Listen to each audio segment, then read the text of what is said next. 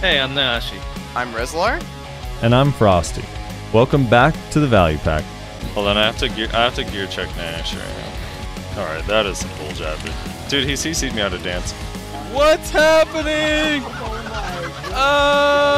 Wrestler! People look at you like you're crazy, and they refuse to admit that it's pay to win, and just scream that it's pay to convenience! It's pay to convenience! Big money, big money, big money, big money! money! Oh shit, we got it! We fucking got it! And welcome everybody to another episode of the Value Pack. First things first, Nashi won't be joining us today. He unfortunately had some plans. He had to do some IRL stuff with the family, so he won't be joining us today. We did get some brief thoughts that he has on the Arena Solare changes, the new map. But he won't be joining us today. So if any of you are Nyashi fans, all 7 of you Maywaws out there, yeah, sorry. But today we're going old school. Just me and Frosty, gonna be hanging out, talking about Arena Solare changes, the grind hour, the private grind hour, and the new Elvia grind zone in Calpheon, the Hexe Sanctuary, which you said it's different than, because I haven't looked at it. You said they changed. It's not the 340 AP. Yeah, thing. they changed it to 300. Oh, thank God. So it's 300, 390. The 390 DP. 390. Yeah.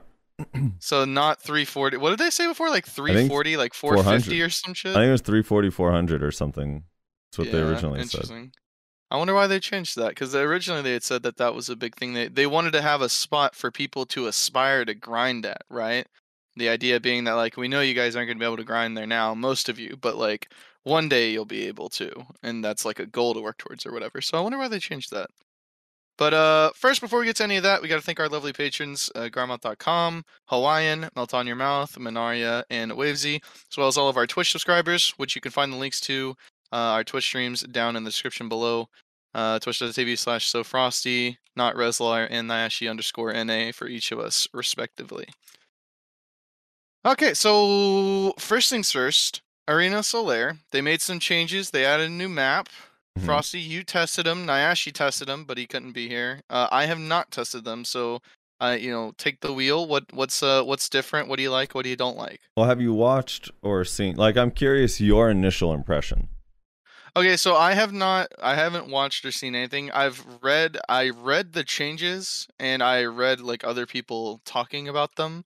So I know like the new map has like the almost Garmoth RBF-esque like things that you can get that give you buffs and things of that nature. I don't know how much I like that. Apparently everyone loves the new map. They say that I've been reading that like people have been really enjoying it, and that's pretty good and a lot better than the Oluns. There were even some people I read saying like just delete Oluns altogether and just keep the new map, which like no, having multiple maps is a good thing. But yeah, and they improved. Yeah, no, I mean they've improved Oluns a little bit because it's smaller and a little bit more really? action. Yeah. Well, that's good. That's good. But yeah, so like adding new map is a really good thing. I don't know if I like the buffs thing. I don't know if I'm a huge fan of that, honestly. Yeah. Oh, and then also the healing thing is interesting too. Right. The reduced healing by 50%. So there's so much to go. Non-grab classes rejoice, I suppose. Yeah. So all right. God, I'm trying to think where to begin because there's so much here that's new. Let me start with the gear window. The new Solare's window, which is the interface in which you choose your gear. The actual user interface of it, the experience, like the way you interact with it and interface with it, I think is pretty awesome.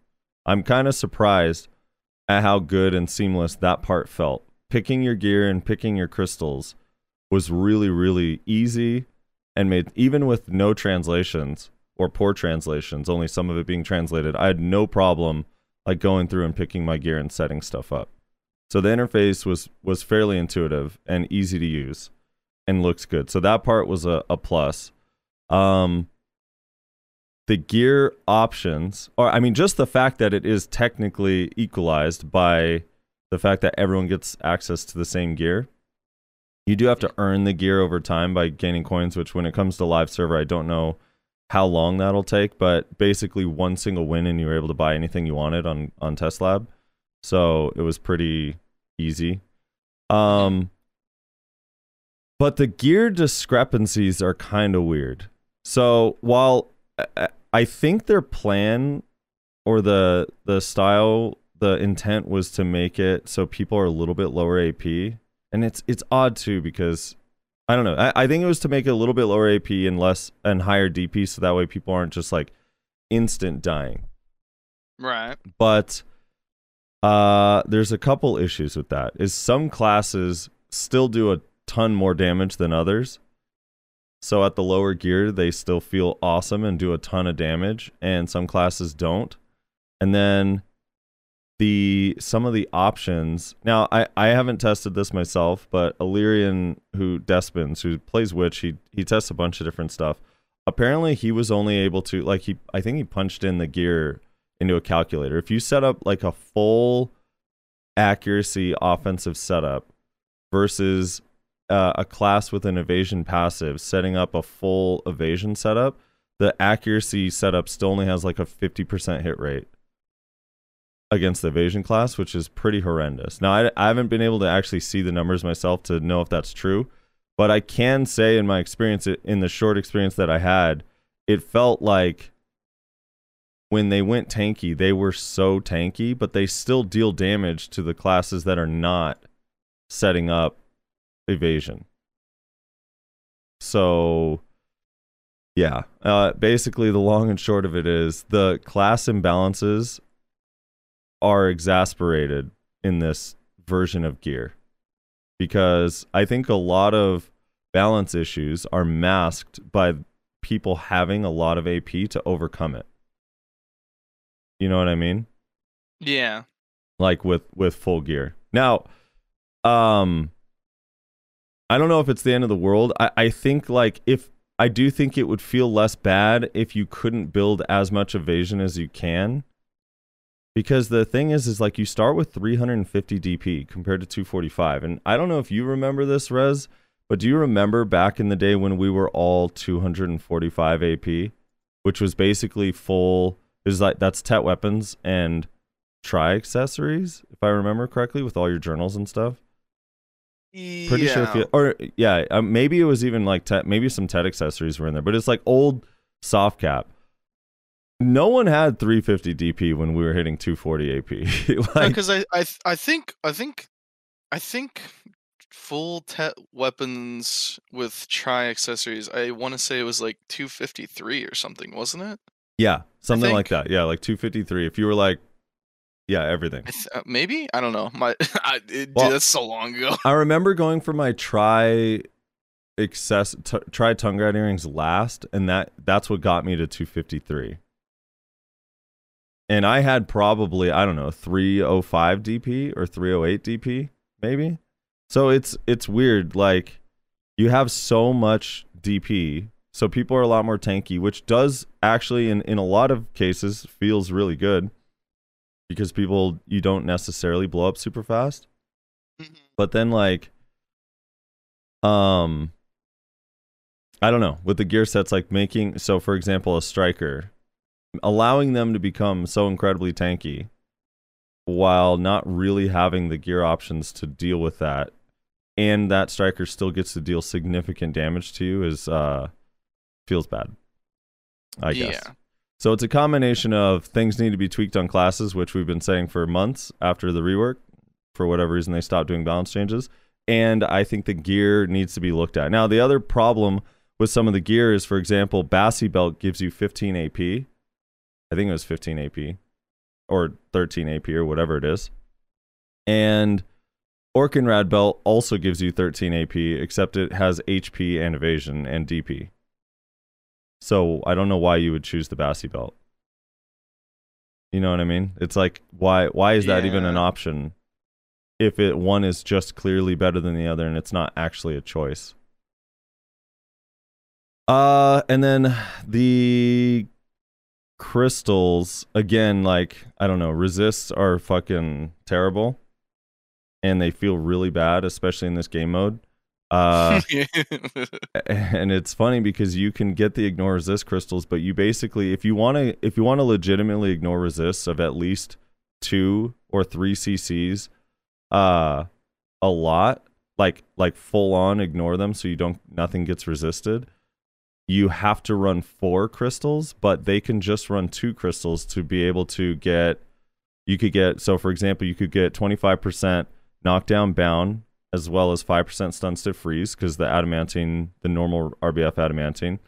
And then you also get the 25%, you could get a second crystal that's 25%, I don't know, stun stiff freeze resist with 5% knockdown bound or whatever the secondary status. So it's like the amount of resist that you gain for just putting in 2 boot crystals versus the ignore resist you get for putting in 4 crystals is so much less. It's horrendous. It like is really bad. You can't counter it.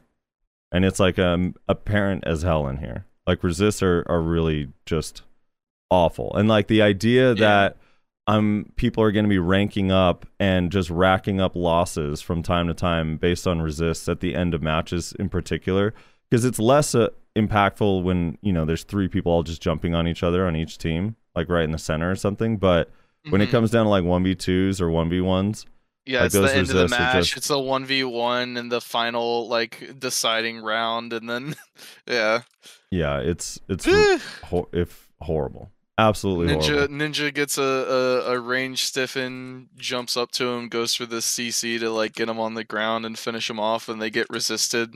The fucking warrior or whatever it is just like mollywops him. Like, yep, that's gonna be frustrating. Yeah. Or even like a slow class. Like I'm like imagining like an Awakening Guardian lands a grab or whatever, and they go for Cleansing Flame, just gets resisted, and then just the wake up grab from a striker. GG. Well played.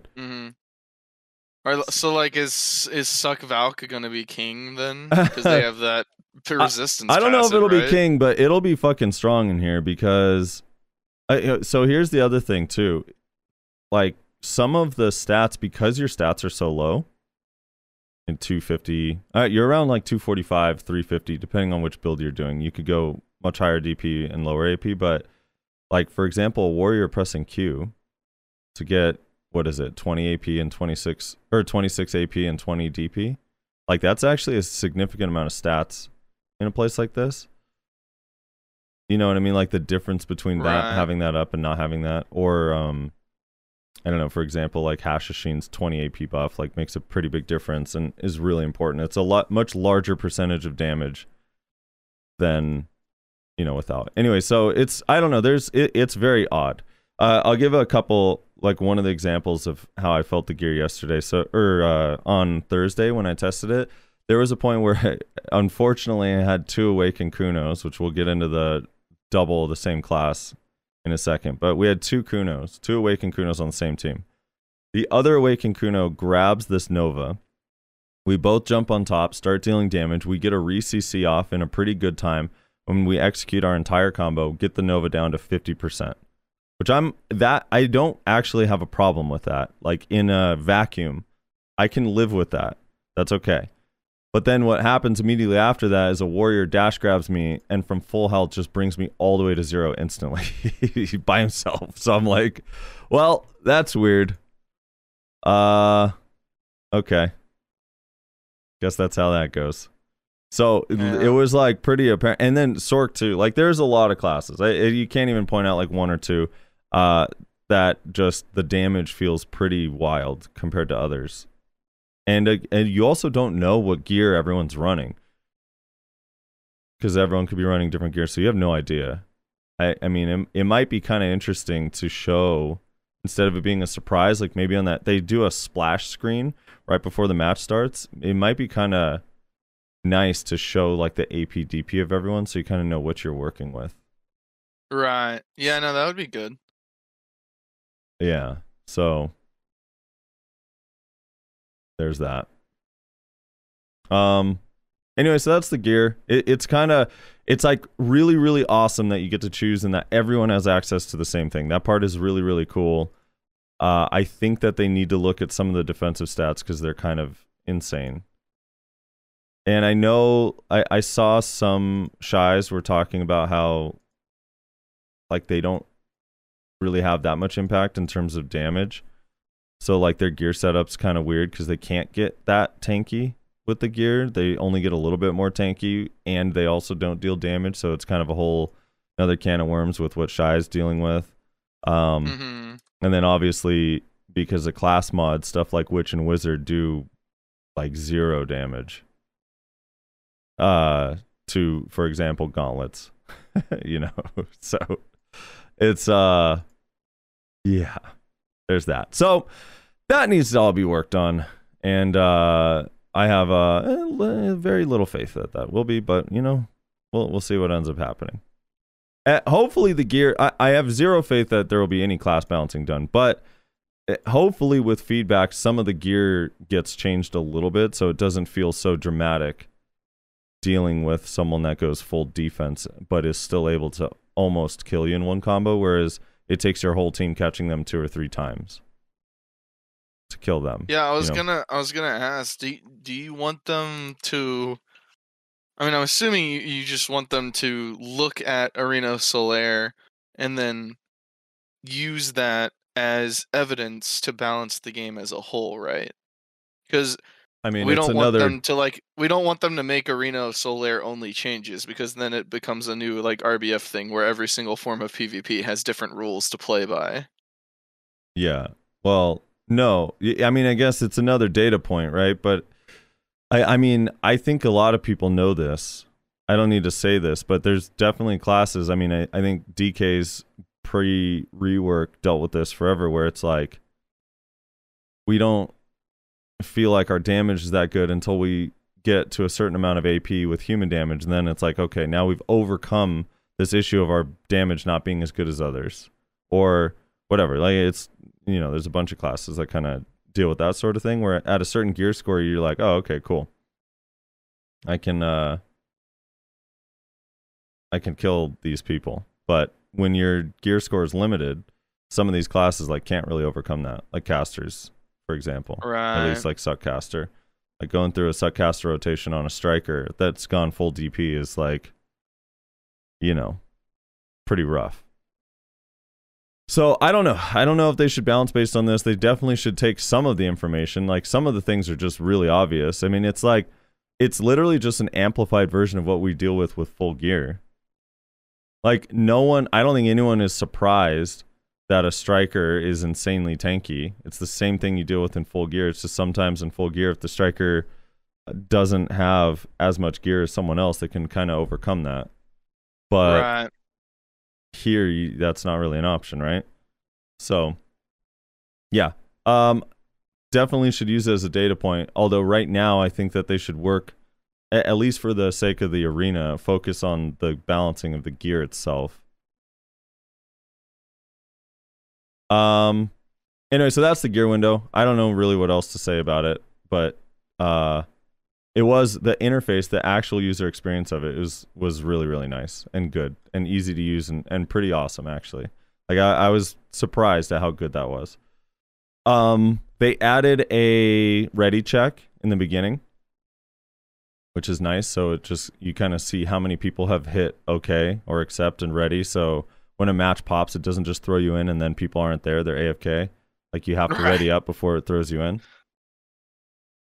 They made it best of 5, like they said they would originally. Like basically, a lot of the complaints that people had in the first go around that we talked about, Rez, were fixed. Like most of them. There's an observe mode. You can see your team now. Your team is blue. The enemies are red. You have a kill notification that also pops up when your enemy or when your team kills one of the enemies. Even if you're not participating, you still get the kill notification. I do wish the sound was slightly different to differentiate when you get the kill and when your teammate gets the kill. There's also a new death notification for your team that pops up in teal, which also has the same sound effect, which I wish was different as well. But now you know if your teammate or your enemy dies. It's really, really blatantly obvious. Yeah, there's observe mode. There's in the Olun Valley area, it's always daylight and bright outside and clear and easy to see. Oh, thank God. Yeah, which just visually looks nicer too, I think. see what else. The wait times were a lot better. Not necessarily the queue because you're on Global Labs and there's still a limited number of people on there, but like from the time you get in, yeah, like the wait time of like when the gates open or whatever you want to call them. I think it could still be better, a little bit faster. It still feels like a little bit long of a wait time to start and a little bit long of a wait time to end, but nowhere near what it was that first time where it was like, dude, what is happening right now? Like we're waiting for 2 minutes. This one now, I can't remember if it's 20 seconds or 30 seconds, but you're definitely waiting for people to load in, which I get. That's inevitable. But I think the timer at the beginning, once you load in, because there's nothing. I can't remember if there was an NPC to buy stuff in the beginning. I actually wasn't paying attention to that because I have the infinite pot on my character on Global Labs. Does anyone in chat know? Was there an NPC to buy items with? Well, no, because one of the changes they made is that your characters are auto heals. Yeah, you're right. You auto heal. Yeah. Okay, so there's no NPC. Always regenning at the rate at which the best pots do. Right. I forgot. Yeah, exactly. So yeah, you don't need pot. You don't even need anything. Correct. Yeah. So since there's nothing you have to do in the beginning, I don't think the wait time needs to be that long. However long it is, could be cut in like half, or at least cut by like 30%. Since there's nothing you're doing. Once you're all loaded in, it's not like you're. And I guess with Old Moonbook, you could change your skills and stuff, but do you need more than 10 seconds to get that done? So, yeah, I'm talking about post-loading screen. Everyone's saying, like, oh, people have to load in. I'm saying post-loading screen, there's still a really long wait time after, like, not as long as it was before, but still kind of too long since there's nothing you can really do between the time everyone is loaded in and when the match starts. So I don't think you should have to wait as long. And then at the end of a match, you cheer. And it loaded out fairly quickly, but there's still like somewhat of a delay. I'm not gonna explain it. It was like, and part of it, I don't know if it's Global Labs or not too, because it might feel different when it comes to live server. Because on Global Labs, like you go to Battle Arena and it just says now processing for like 10 seconds or 15 seconds. Right, yeah. So that might be what's actually going on there. Maybe it's a Global Lab issue that we wouldn't really experience on live server. But anyway, the wait times were better, but I think could still be a little bit improved. Okay, let's talk about the maps. So Olun Valley was mostly the same, but brighter. Apparently they cut out some of the edges and stuff. I still think there needs to be some obstacle in the middle. Yeah. But I was kind of sad whenever I saw that they didn't add something in the middle.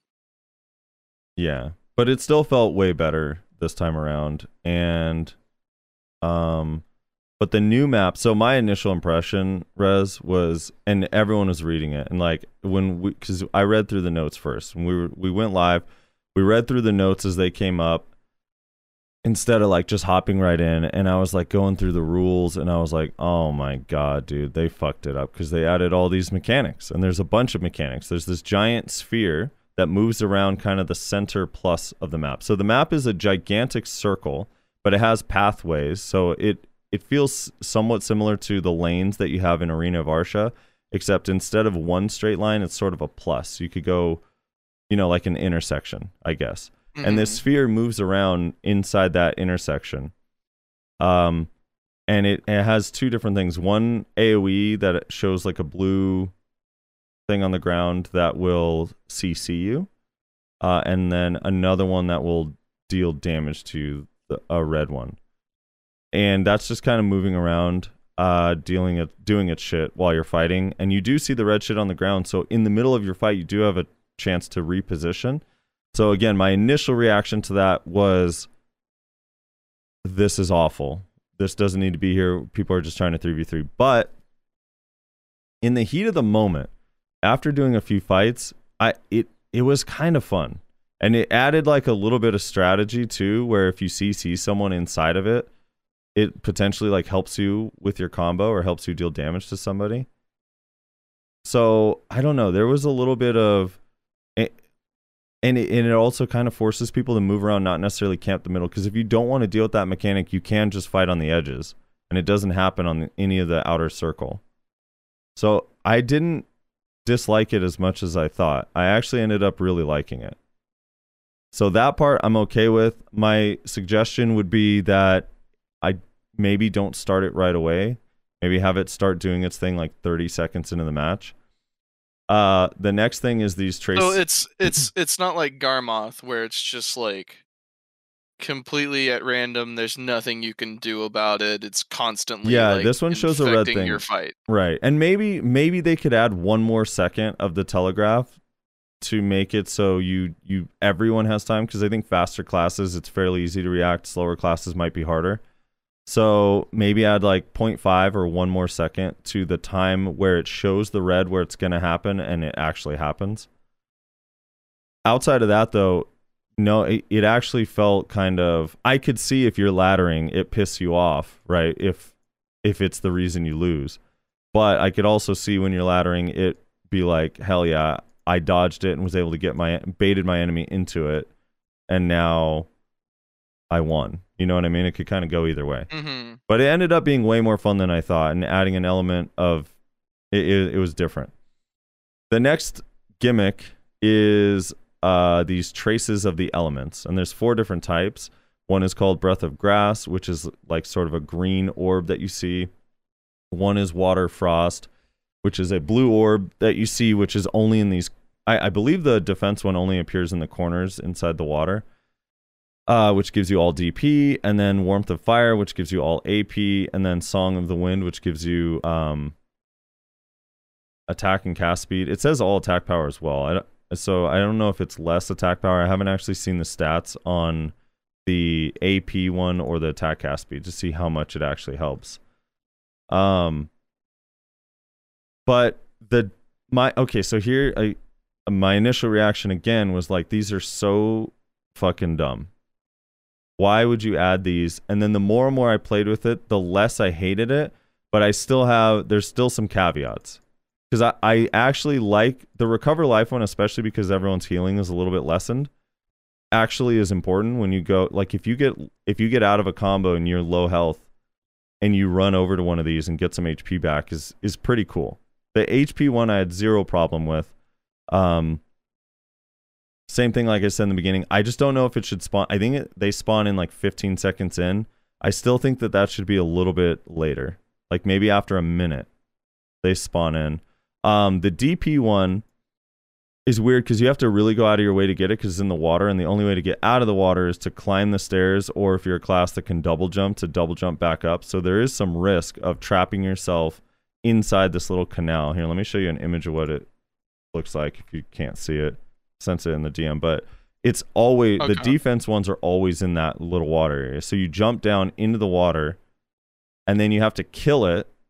It takes like maybe a half a combo or a combo to kill it, and then you get the buff, and then you have to jump back out. Do you see the bottom of the stairs? How it has kind of a lip, so you can't just walk up them. You have to climb or double jump or whatever.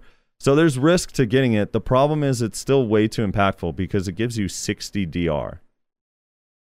And 60 DR in here when everyone's 250 AP or lower is so dramatic, and it lasts for 30 seconds. Or, 60 seconds, which is a third of the match.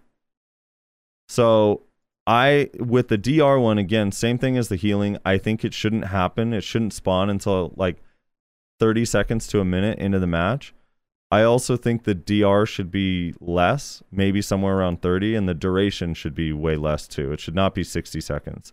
30 at most. The DR should be somewhat noticeable, but not... It's just like, oh, this guy, we're not going to kill this guy anymore. He's just like a god. So that was... it's almost like having a fucking DP stone and like a no door or something. It's just like, all right, try and ignore that guy. Let's try and get some other guys down. Yeah. So PB&J in chat, and I want to address this because this is an interesting idea, but he's saying, I'd say one of the problems with the buffs, outside of the buff itself, is that you gain it based on the last hit rather than damage done to it. The speed at which you kill it is based on PvE scaling, so weak grinders have trouble killing it, LOL. I still don't really have a problem with that because it's very similar to... I don't know about the PvE scaling part, but... I was able to kill it on an Awakened Kuno, which has some of the worst PvE in the game. So if I can do it on a Kuno, you should be able to do it on most classes. The other thing is the last hit thing is very similar to what you have in League with dragons, right? There's strategy to it. So there's going to be risk if you start killing it and someone sees you start killing it, someone else coming up and stealing it. I actually don't really mind that. I think that's okay. Strategy wise, it's like kind of interesting, and you have to. There should be risk to taking it because the buff is so significant. So, yeah, I'm okay. I'm actually okay with that part. That part I don't mind. I just think the buffs are too significant. And again, I don't know how much the AP ones or the cast speed buffs are. I didn't get to see it in the stat screen, but overall, the consensus seemed to be that all of these buffs last too long and are way too powerful, except for the healing one, which felt pretty okay. I wonder if maybe they can change it to be a thing that you collect by like capturing the point that it is on, right? So making it to where you have to stay in this area for a certain amount of time to like obtain the buff. And that way you can have it be like RBF, kind of where if there's two people standing on it from the opposite teams, then it's like contested, right? It's like not moving in any direction. Yeah, I mean these aren't moving or anything, so it is kind of similar to what you're saying. It's just you have to kill it. I don't mean like not moving physically, like consider it like you have to stand on it for 10 seconds to collect it or something. And then if two players from opposite teams are both standing on it, then it's not counting towards either one of them. It'll only start counting down that timer whenever only one of them is on it or something like that. Because to me, I don't know. I think that But the thing is that the one thing I like about the attacking is that it requires you to blow some cooldown. So it adds even more risk to going to get this powerful buff. Whereas standing it, you don't have to use anything. Like, yeah, but the thing is I actually, so I agree with the concept of stealing things when it comes to like a dragon in League of Legends. I don't know about this, because the reason why is because League of Legends is a very long game with huge amounts of like macro play to be able to like do things properly. Yeah. I don't think that you have that same level of like macro in this. No, not of course not. But I don't think that changes because everyone knows when these are up. You see them on the map. So it's not like that same amount of strategy of there were definitely times where it was more exciting. I know this sounds so weird, the isolated incident, but there was more time, or there were multiple times where I felt way more anxious in like a good way to go get this buff. Like, okay, I'm going to try to sneak this buff on while my team is distracting them. Whereas that wouldn't really matter, right? It's like, oh, well, he went to it first, so he just gets it. And which also, by the way, benefits like only the fast classes. Whereas like a slower class could actually come catch up while you're spending time killing it. Now to the point of the person who's saying like some classes kill it too fast, I don't know what you could do to fix that. But like saying a shy one taps it, sure. But the shy is also now stuck in that water because they have no way to get out. And a lot of time they're probably going to get the glitched ass swimming animation. But a shy ain't jumping out of here safely. So if a shy goes in there to get that, you can literally corner the shy and leave them trapped in there. They have to climb to get back out. So, but for other classes, I don't know. I was okay with it personally, especially with the DP one. It's just the stats and stuff were too much.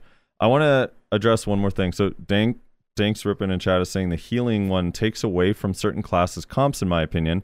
If you bring a caster for heals, why should someone who didn't plan on having heals be equal? So the team with the caster also can use this. So it's not like if you have a wizard on your team, you don't get to benefit from the heals. So if your heal is on cooldown or you don't feel it's safe to heal because none of your heals are super armor, someone could separate from you, or if you get separated, someone could go try to get that without having to run to you and ask for a heal. Like everyone, it doesn't affect other classes differently. It doesn't affect you differently just because you have a heal.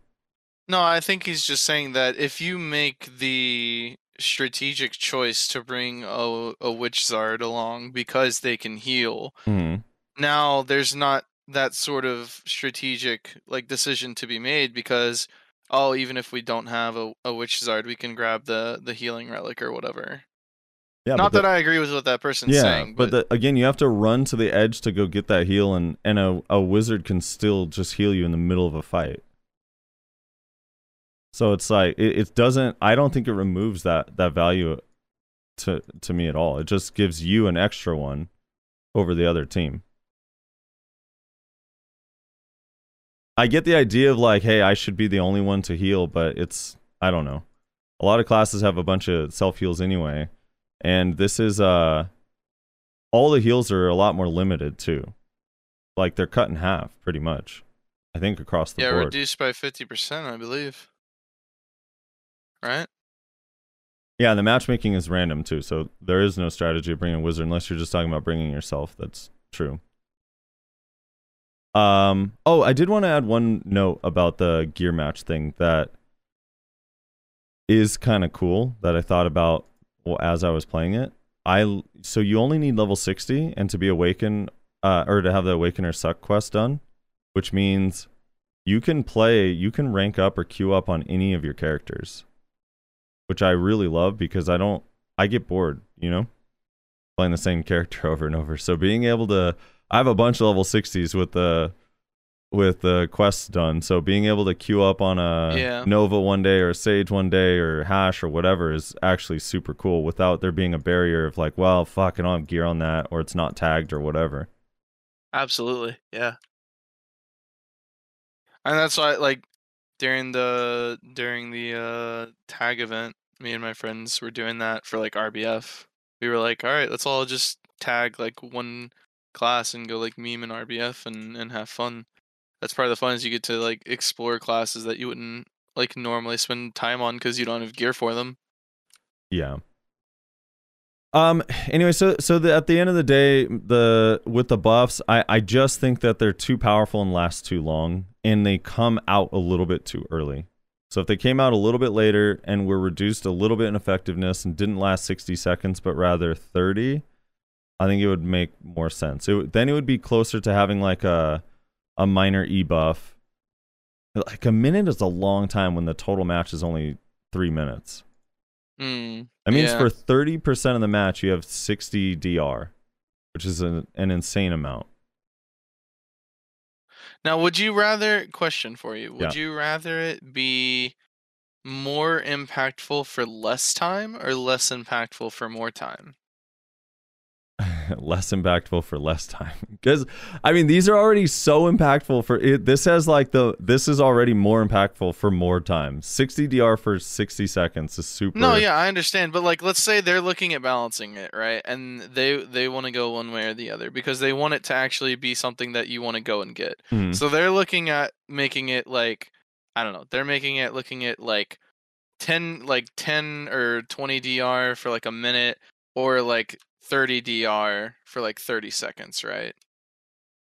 Yeah, exactly. Which I think is still a lot of time. No, I agree. But like which one of those is better? Like having it be less stats for longer or more stats for shorter? If I had to choose between one of those, I guess the less stats for longer. So like the 10 DR for a minute or something like that? Yeah.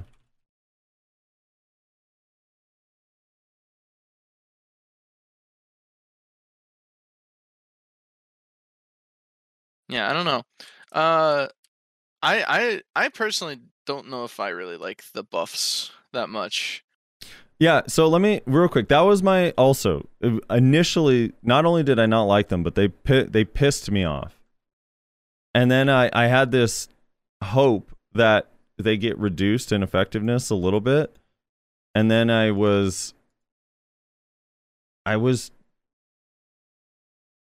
feel like I'd be sad if they weren't there.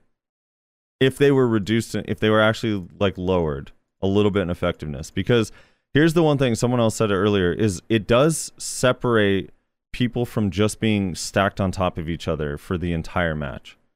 There's actually an element of running around the map which causes small 1v1s or small skirmishes a lot. Yeah, for sure. That's definitely like a very positive point.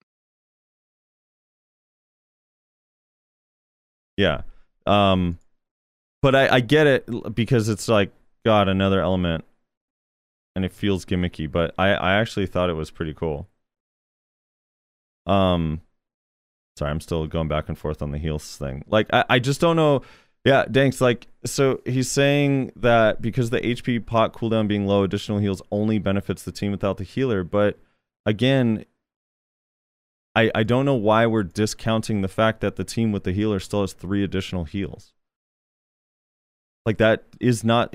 If it was like, hey, this recovery is in the game and the wizard and witch can't use your heals, then I could understand, like, that would be lame. Then it would just take away the witch wizard's effectiveness, but they still get to use their heals. And then he's saying the casters already have heals, so they're not going to waste their time going to get this. But in matches, casters definitely ran and grabbed these heals, or fought on top of it, or went with their teammate to fight on top of it, because then it saves your cooldown. And it's not. I mean, your short heal cooldown is obviously like pretty short, but the others are pretty long. So the difference between having to run and the other thing too is like, if someone grabs this, it heals you a significant amount, but then it's gone. Then it just goes away for a while, and they don't come back for... I don't know what the duration was. I didn't get a chance to test the duration, but they were gone for a while. So there were definitely times where I was running around the map like, God damn it, there's no heals up. And I'm going to try to... Now I'm just going to get back in the fight, I guess. So... Right. You know what it reminded me of? This is such a weird analogy. But it reminded me of the Mario Kart battling. You remember battle in Mario Kart when you didn't race, you did the battle where you have the 3 balloons around you or whatever? Yeah. And you have to knock out the enemy 3 times. That's a little bit what this reminded me of, like running around grabbing a turtle shell or something. So it was like, in the context of ranking, I don't know how good it is for the ranking system, but I would be lying if I didn't say it was incredibly fun. Because it was actually super, super fun. And there were definitely times where I went to go get a heal, and because I trapped myself in that back area where the heals spawned, I got cornered by 2 people and ended up just dying anyway. Or I jumped into the water to get the DP buff, and then 2 people jumped into the water with me and killed me. Or where I jumped into the water after, like, someone else was going to get the DP buff, and they started attacking it, and I jumped in, CC'd them, and was able to kill them, and ended up taking the DP buff. There was like a lot of situations like that ended up being fun. I don't know how.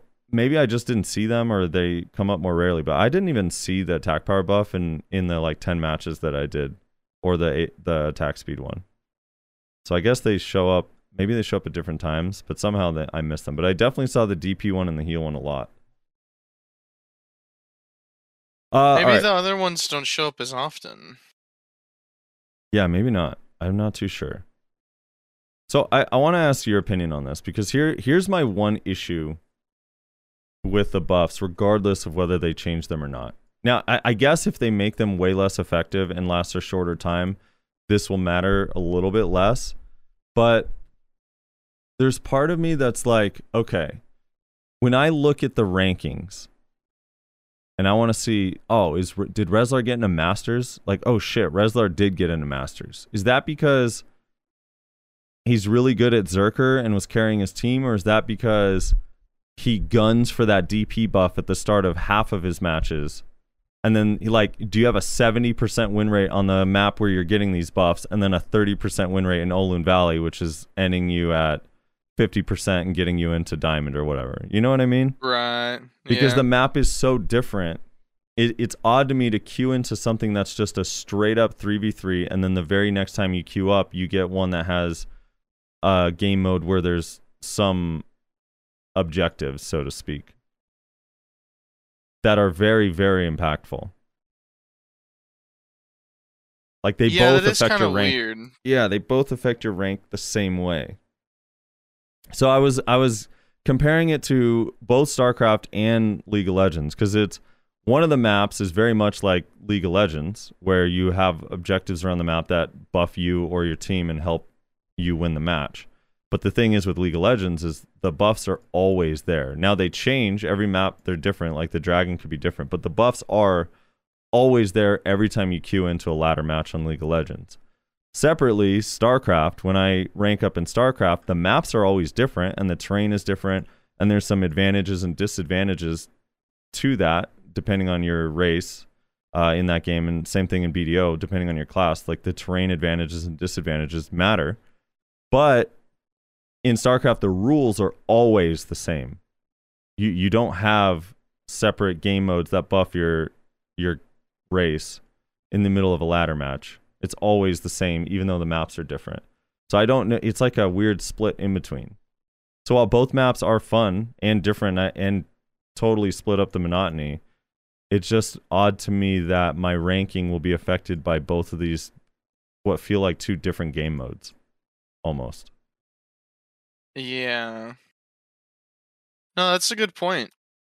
But like, I mean, how do you solve that? Do you put gimmicks into loons now? Yeah, that's the thing. I wouldn't want that. I guess if it were up to me, I'd be able to live with this. If they lowered the duration, like I said, of the buffs and slightly lowered the impactfulness of the buffs, and then put an obstacle in Olun Valley, not an objective or a gimmick, but just an obstacle, I think I'd be able to live with that difference. It's just how impactful these are. Like, you could actually lose because a Sork grabbed this DP buff, and the one time you finally caught him, he had 60 DR and you couldn't kill him. Right. You know? Whereas maybe if he gets caught, you still don't want to get caught if you only have 30 DR because you could still die. So you're going to play a little bit more safe or whatever. You know what I mean? Mm-hmm. Yeah, that's kind of what I was thinking. I don't know. It's just something like that. It's an odd thing that essentially two different game modes affect your same ranking, even though they're both 3v3. Could that also maybe be solved by adjusting how much they affect your ranking? Maybe.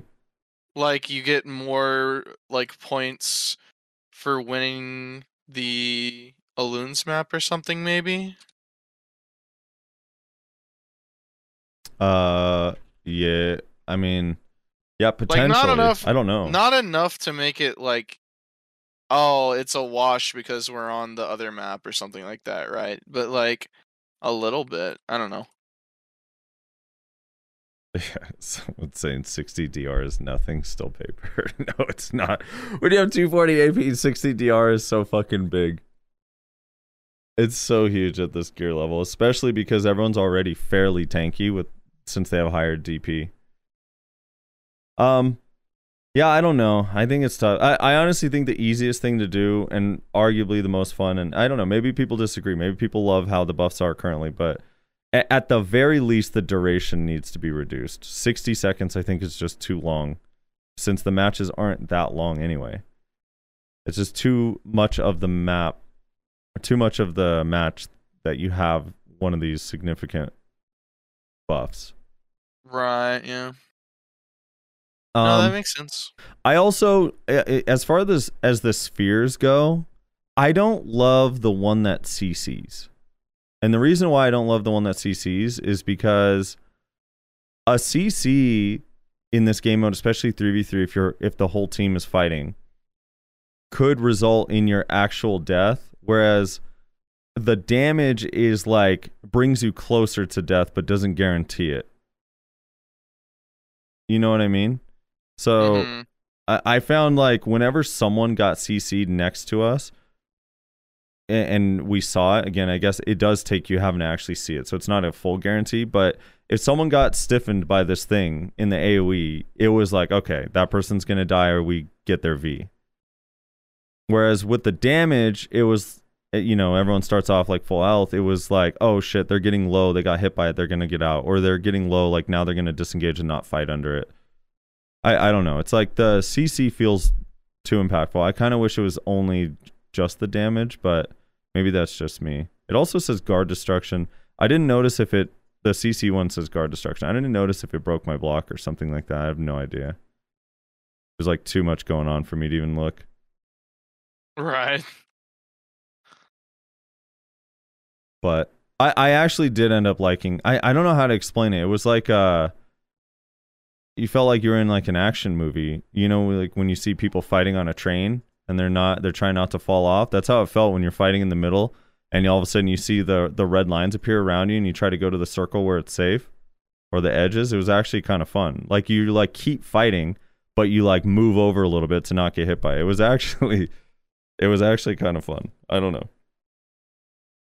Yeah, and at the end of the day, this whole thing in a nutshell, with all of the issues I just went through, it was so freaking fun. It is so fun. The idea of I'm walking around in BDO and I could just queue up and go into a match with 6 people and brawl out is so fun. It really is. And because it's only 3v3, it's not as annoyingly like chaotic or whatever as RBF can be, even though I do think RBF is pretty fun, but this is just, I don't know. You end up in 1v1s more often or smaller scale fights, and sometimes you have 1v2s where you kill 2 people and it just feels awesome, or I don't know. It was, I had so much fun, Rez. Like, I actually didn't want to go to sleep. I wanted to stay up and keep playing this, but my rank doesn't matter on there. I also only had a 50% win rate. I was getting farmed by Sorks. By Sorks, Oh my god, dude. Sorks do so much damage in here. It's so hard to hit. Dude, the other thing is, okay, so the double class thing. Now, again, I'm gonna extend an olive branch to Pearl Abyss here and say, for the sake of lowering queue times, me personally, not everyone will agree with this. Rez, you probably definitely will not. If I had to guess, you definitely do not agree with this. For the sake of queue times, I could understand if there is if 6 people get matched up together and 3 of them are the same class, then in that instance, I could understand there being 2 classes on one team and 1 on the other. I prefer not to have it at all, but I could at least understand it. If it's like, hey, all right, we found our queue times are long, we have to allow this because a lot of people play blank class. It's a very popular class, right? I get that. But in our matches, there were multiple times where we had 2 Kunos on our team and the enemy had 2 Sorks. Why would you not swap them? It makes 0 sense to me. If we all get queued up together, there is 0 reason why, if there's 2 total Kunos in a match of 6 people, why they're both on the same team. Or 2 Sorks, why they're both on the same team. Just split them up, and those matches would have been infinitely more fun for everybody. Having 2 Sorks on one team, or 2 Kunos on one team, or 2 whatever on one team just feels so bad. I would prefer, my preference is just never double class ever. Like, if you can avoid it, just you should never ever allow 2 classes to be on the same team ever.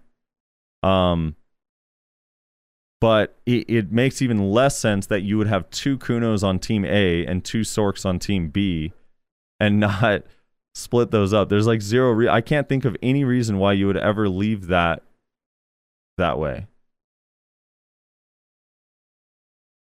You know what I mean?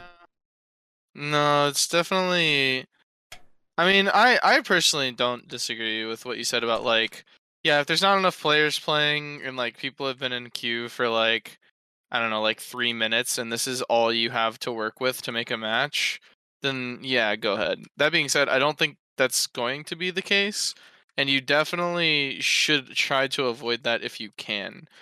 But I don't know. That might just be a Global Labs thing, though. They might already know that like that's not going to be like that on live. I hope so. I hope so, because I don't want another Awakened Kuno on my team. I'm going to be honest. Yeah. Oh, a spin spree does so little damage, dude. When there were so many times where me and the other Kuno had 2 people down, we both spun, and I'm like, dude, I can't even. I wanted to type to the Kuno, like, dude, did their HP even move? Like, there's some times where it's like, all right, that did okay, and then sometimes I'm like, dude, this actually did nothing. Right.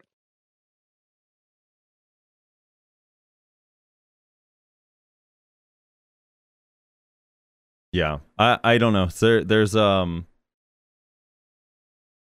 double class thing was rough, but I don't even think, I don't know, maybe I don't know much about development, but I imagine that can't be that difficult to fix. Because there were not many times, and again, Global Labs was limited, but there were a lot of people, which by the way was kind of a cool experience, queuing into Koreans, Taiwanese players, Japanese players, EU players, and NA. Even though it was super laggy, but that was the first time, like playing all those modes where clearly like they're from these different regions was actually kind of interesting and cool. And I had a dude, it was so funny. There were like the people already Rez, like there's no your ranking doesn't matter. There's Global Labs. People were already raging at their team in Global Labs. It was fucking hilarious. And it made me like I cannot wait for this to come to live server when people are moaning and bitching at their team. It's so funny. There was this one where I was a Kuno, we had an Awakened Sage and a Sork. And the Sage said after the second match we were down 0-2, and the Sage said, "You guys do realize both of you going invisible just leaves me to die, right? Stop going invisible." And I was like, okay. It was so fucking funny, dude. I was like, yeah, us going invisible is why you're dying. Not you jumping into the middle immediately and going 1v3. I don't know. It was fucking hilarious. But and then there were some people like, are you guys gonna fight, or are you just gonna stay on the outside? Like people typing like the most hilarious shit already. Also, this game mode lets you go into voice similar to RBF, like right at the jump, so you could talk to the people potentially. Now, if I'm streaming, I probably won't be able to. Right. There's gonna be some racial slurs, some gamer words being thrown around in there for sure. But if I'm not streaming, I think I'm happy to go in there, because one of the times I jumped into voice with Hedon, which was useless because we just got double warriored to death, but it was fine. It was still like, oh, that's cool. Like, get into voice with Hedon.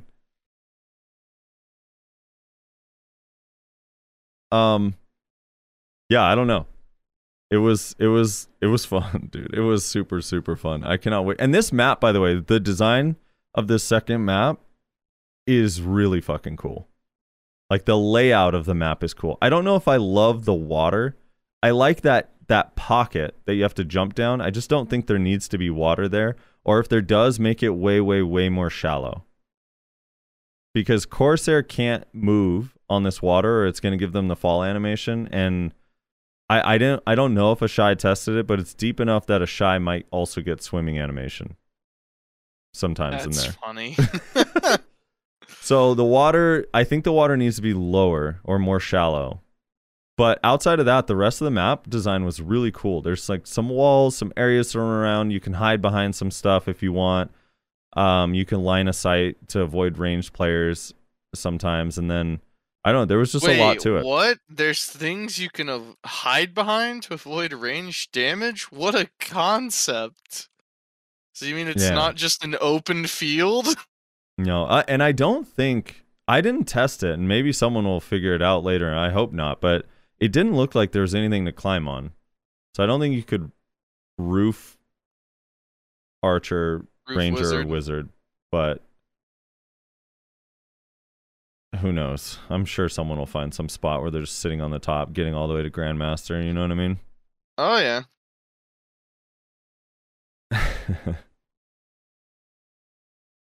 Yeah, so I don't know, we'll see. But overall, yeah, it was incredibly fun. I enjoyed it. I had a ton of fun. We did have to deal with some crashes and disconnecting. I had Ming on my team for one team, and he abandoned us in match 2, and then came into the chat and said, I don't know, my game crashed, it's loading in. But the load time was too long, he didn't get back in time, so I think it's supposed to reconnect you, but I don't know if it does. But overall, yeah, I don't know. It was super fun. What do you make of the HP recovery being reduced by half? Yeah, I think it's on everything except for pot. So it auto heals you what a pot would heal you over time, basically. Yes. Man, I don't know what to think about that, honestly. Because my initial reaction, as you might expect, was like, fucking, of course. Like, because, I play Zerker. course, can't be healing. That's too OP. But I kind of get it, and like especially on the new map with the healing like relic or like whatever you want to call it. What's it called again? Does it have a name? Does it have a name? Actually, don't remember. Trace of the no, that's the buffs. Solar Sphere Valley of Elune and Ruins of Soul. But I don't know if that's just a bad translation. Yeah, who knows? But anyway, I kind of get it for that because you kind of want to like you said, you want people to go after like these side objectives. You want to make these side objectives valuable. And so I think that reducing the non-built-in healing was like part of that equation, right? It's how do we get players to go after these healing like this healing side objective whenever damn near every character has some amount of built-in healing, some of them a lot more than others, like Zerker, Dracania, Witch Wizard. And so I think it makes sense for like balance reasons on that map. However, I do kind of just hate it in general. Especially for like when you're gonna be on Loons and that's not a side objective that you can go after. I don't know. Yeah, does it affect Elune? I actually don't even remember. I assume it does. Let me see. Maybe it was only a map specific change, but I don't remember that being only a map specific change. I don't know. Chad, if you know, let me know. Let me look and see. In Solare's battlefield, use of all recovery items that restore vitality, psychic power, fighting spirit, divine are restricted. The amount of natural recovery inside Solare's spear is restored in the same level as Ornate's or Dean's spirit with a tier 5 fairy. The recovery amount of HP recovery techniques used in battlefield is applied only by half of the existing recovery amount. So yeah, I guess it is in both. So then I think it's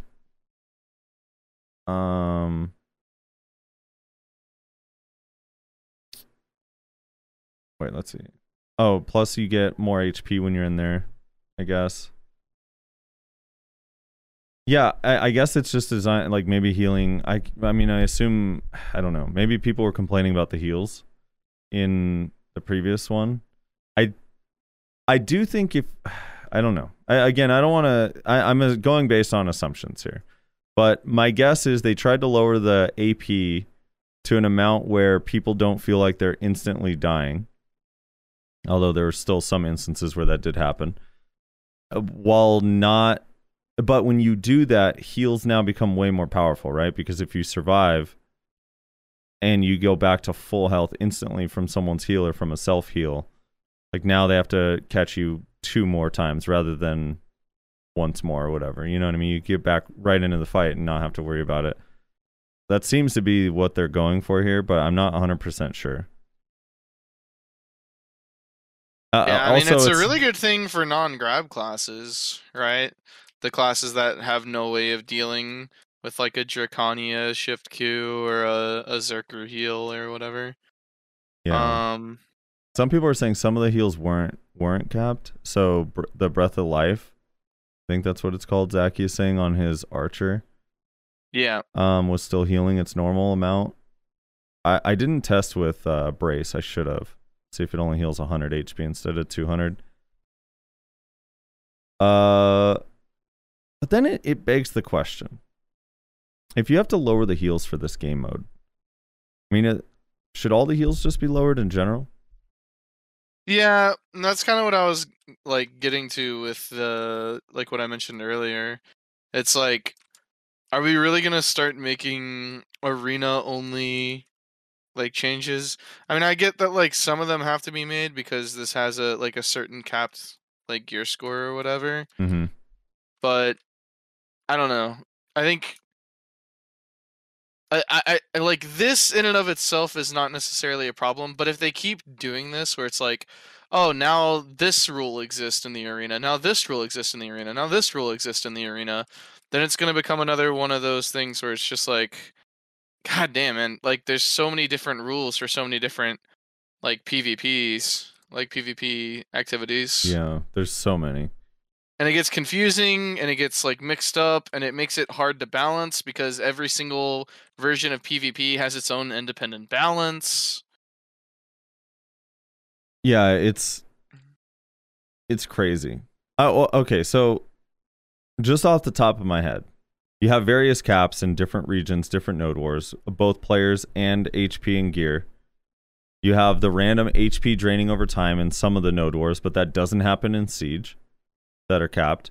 You have RBF-DR. You now have in the Valencia RBF where the losing team has more HP and AP. They gain 1,000 HP and 30 AP if you're on the losing team. You have the various debuffs when you're inside different circles in RBF. You have in Siege, you gain 1,000 HP on all of the versions. You just have plus 1,000 HP.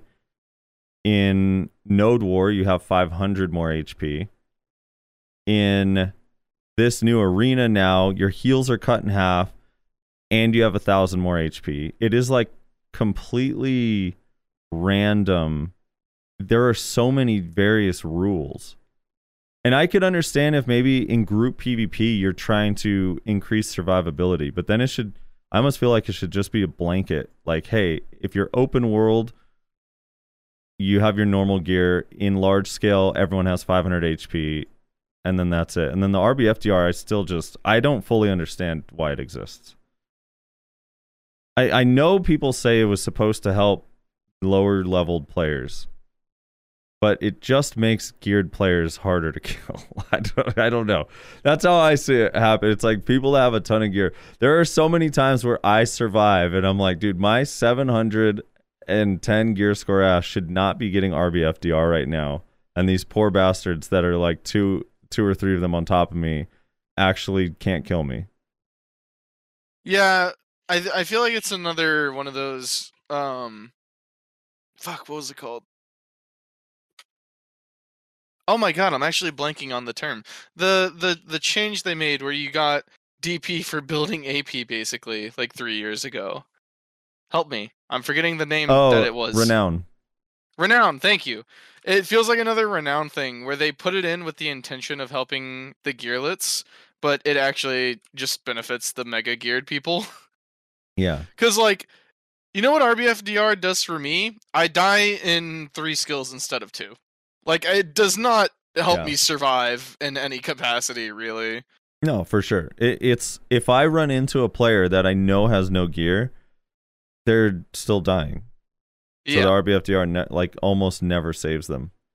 It only saves them against other people who don't have gear, which is weird. Anyway, so yeah, there's just too many different rules. I get the ladder probably has to have a couple. I mean, the rules shouldn't be like the basic mechanics of your gear and stuff, or like your HP. I get the gimmicks and having map rules. It's just so, I don't know, it's so odd. And you know what's funny too is a lot of people complain about time to kill, right?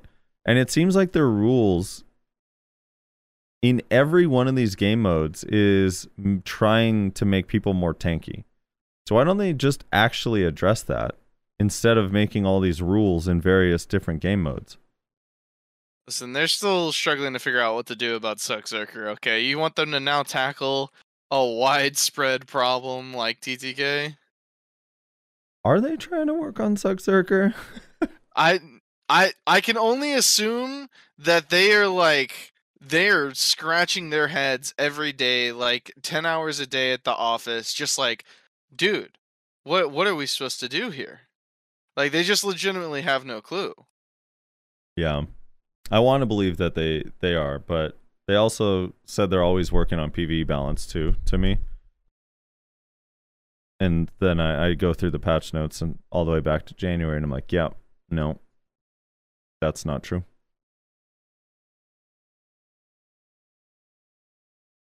I don't know. So, okay. Let's get your what did Nayashe say about it? Do you remember? Okay, so he said, tested out the arena changes a little, was mad fun. I do think the damage is a little lowish, but not terrible for Meiwa. I like the zones though. I hope that when it's live they don't allow 2 of the same class. I do agree with a lot of your critiques though, Frosty, in that list you sent. That is what he had to say. Okay. I don't remember what my list was, but I'm sure it was epic. You must not have seen the fine print at the bottom of that list that said nerf Maywall into the dirt. Yeah. Okay. Yeah, so the damage thing is like, I get it when you end up in a 1v1. And again, I'm speaking in a perfect world where everyone feels like they do a little bit less damage, which isn't the case. There's some classes that just don't. They do a ton. But I'm okay with having to catch someone twice, especially because of the reduced healing. That needs to be true for everybody, if that makes sense. Right. That's my only thing with it. Which I don't know if that's even possible. It's probably not, if I had to guess. But it would be cool if it was. I'm really curious, based on the feedback that they get, if they make changes to the gear next week or the week after.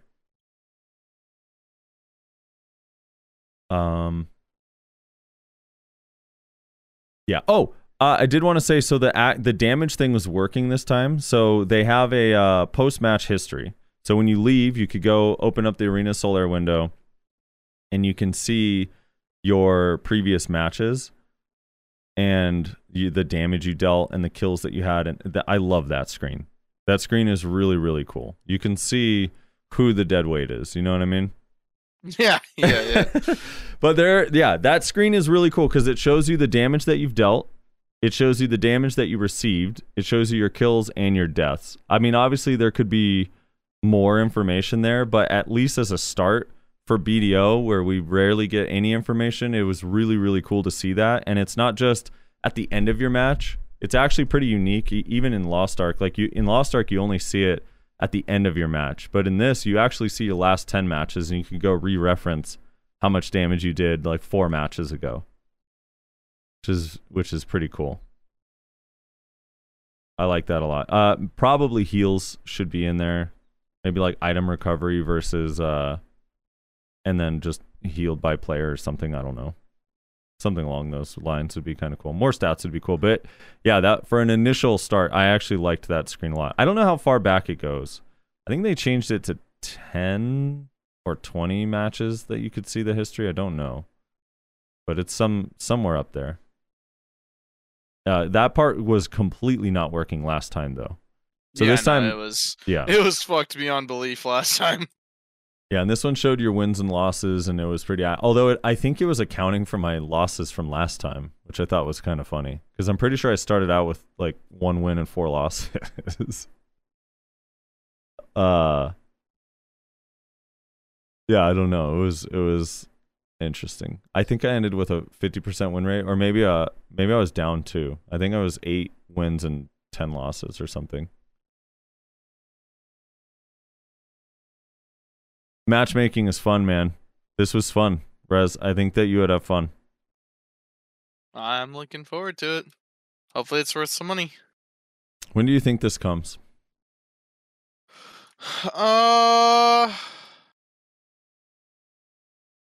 Think or hope. Let's separate those two things. Oh, but the Black Spirit reset, by the way, was not working, I don't think. I was able to ult multiple times in my matches, and I think it's because my Black Spirit, it says it's supposed to reset, but I was not starting at 0. It's possible because the match is long enough that you get to 100% by match 4 or 5 if you end up in a, because if it ends up 2-2. But I was able to ult, I think one of the matches I was able to ult twice, which seems, it definitely was not resetting at the start. Oh yeah, which is not correct. Yeah, and so hopefully they do that. And they did say there's going to be a third, as Zaki's pointed out, they said there is going to be a third map. So I don't know what the map rules are going to be or whatever. And V did reset every round, and that was working properly. Also, please just let V work always, no matter what. If V works, like, I don't know, I still think the arbitrary CC rules on V are super weird. Yep, very bizarre. All right, so yeah, when do you hope it comes out? When do you think it'll actually come out? Well, see, I was gonna say I hope they come out with at least one more map, but I wasn't aware that they had already said that they were going to. They did, yeah. They said there will be a third map. Okay, sick. So I would guess probably 2 months then. I think that 2 months they give them another like month, maybe month and a half to make a third map, or hopefully finish making it. Hopefully they've already been working on it, and then they test it out, see how people like it for that's another like 2 weeks. Then it comes out in like 2 months. That's what I think. I buy that. I would say it'll probably be released in July, maybe the end of June. But Yeah. I could see. I mean, as long as there's some news on it, like this was the first patch we got where it's even mentioned since the first test a couple months ago. So as long as they just mention it every week with a couple bullet point changes, like, hey, we improved this, we fixed this, we heard your feedback in this, we changed the gear here, whatever, I think it'll be fine. Yeah.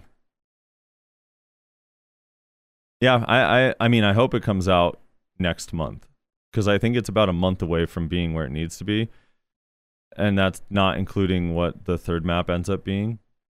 I kind of hope the third map is somewhere in between Olun Valley and this, like maybe a few less impactful gimmicks, but maybe more exciting than Olun Valley, which is very bare bones style map, which I think is actually okay. And if they had an in between, then I don't think those two maps would clash as much as they do. You'd have something bridging that divide between the very gimmicky new map and the zero gimmick old map. Yeah.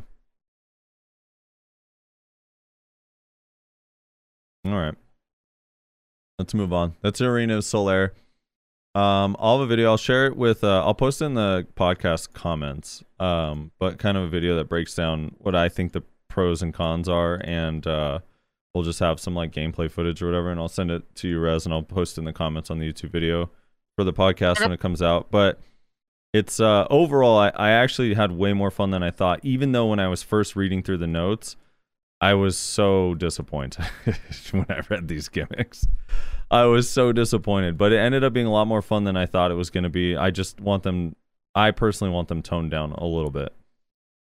But overall, yeah, super, super fun. And then separately from this new map, they definitely listened to a lot of the feedback. I mean, the fact that they even did this gear window, even though it's not perfect and they definitely need to rebalance it, the fact that they did it is just like anyone can participate. You can, like, like all these old Hexe members, Rez, from back in the day, Sammy and them, like they're 100% going to log on and play this. Which is cool. All right, moving on. Global Lab. So the first thing is this 1 hour grind time. When you show up to, okay, so I'm gonna read it as they wrote it here. Wait, let me go to Black Desert Foundry has better translation, and by that I mean a translation at all. Okay, so what are they calling it? Marnie's secret room, the private hunting ground. So basically, a bunch of grind spots are gonna have a 1 hour limited everyday grind spot of what they consider a good rotation, which I don't buy it, mostly because in Star's End it's showing temple rotation, which is, I actually think, the third best rotation, maybe the fourth.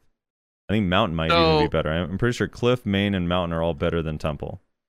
In Anders' video, he said that it will always put you at the area with the most dense like mobs, basically. Yeah.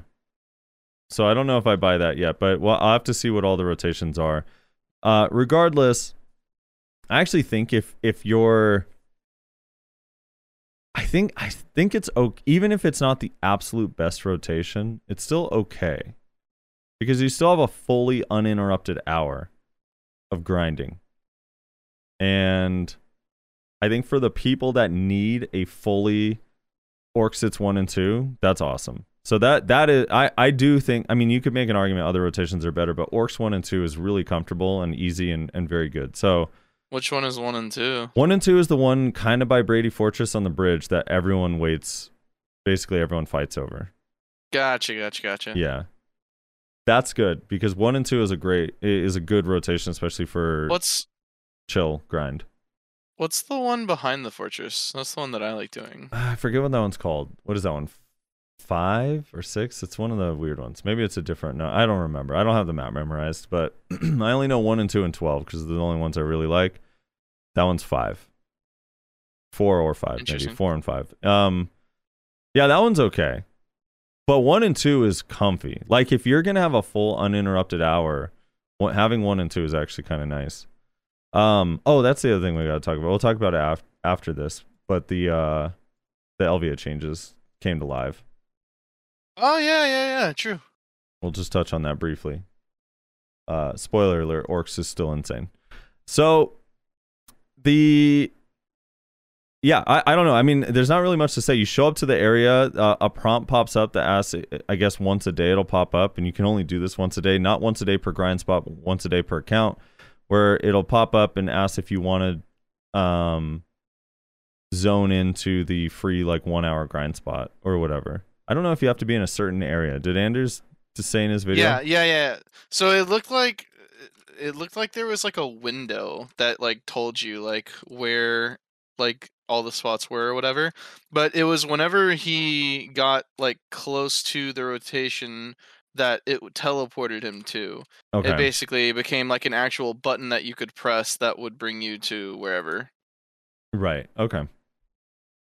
That makes So sense. it seems like you have to actually be like in the rotation. Cool. Basically. So you could pop all your buffs, walk. Does it remove your buffs when you go in? Did he mention that? Probably not, right? No, I didn't look. So you could probably pop all your buffs and then walk into the thing and then port in.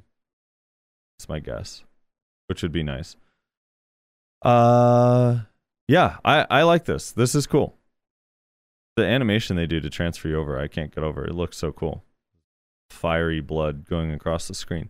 So yeah, I mean, I don't know. There's not really much to say about it, but basically what they consider the optimal rotation in every one of these grind spots, they have Shira Ruins, Poly Forest, Red Wolf Village, Shuriken, basically all the pot and all the treasure grind spots, all the Elvia spots, and then they don't have it on Global Labs right now, but they said they're also adding Jade, Starlight, and Gyfin as well.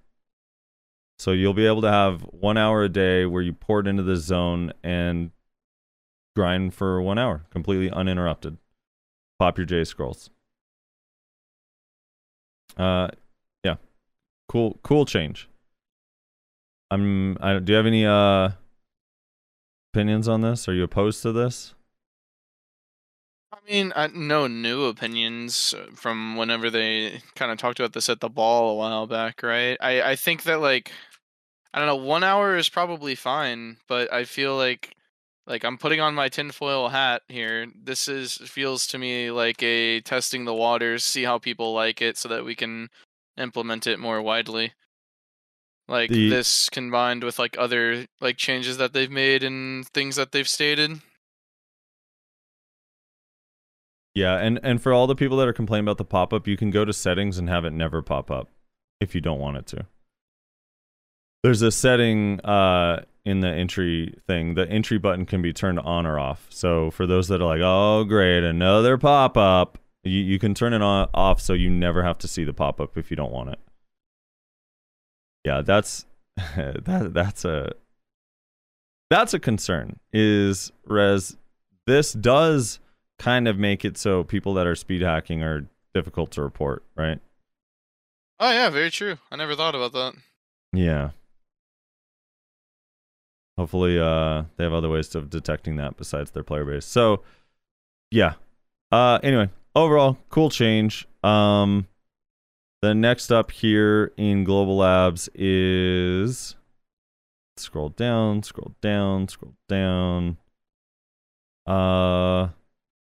Calpheon Elvia Hexe Sanctuary. This is what they say. Scream of the Dead is the hunting ground information. The recommended AP is 300 AP, 390 DP, which is down from what they originally said it was going to be.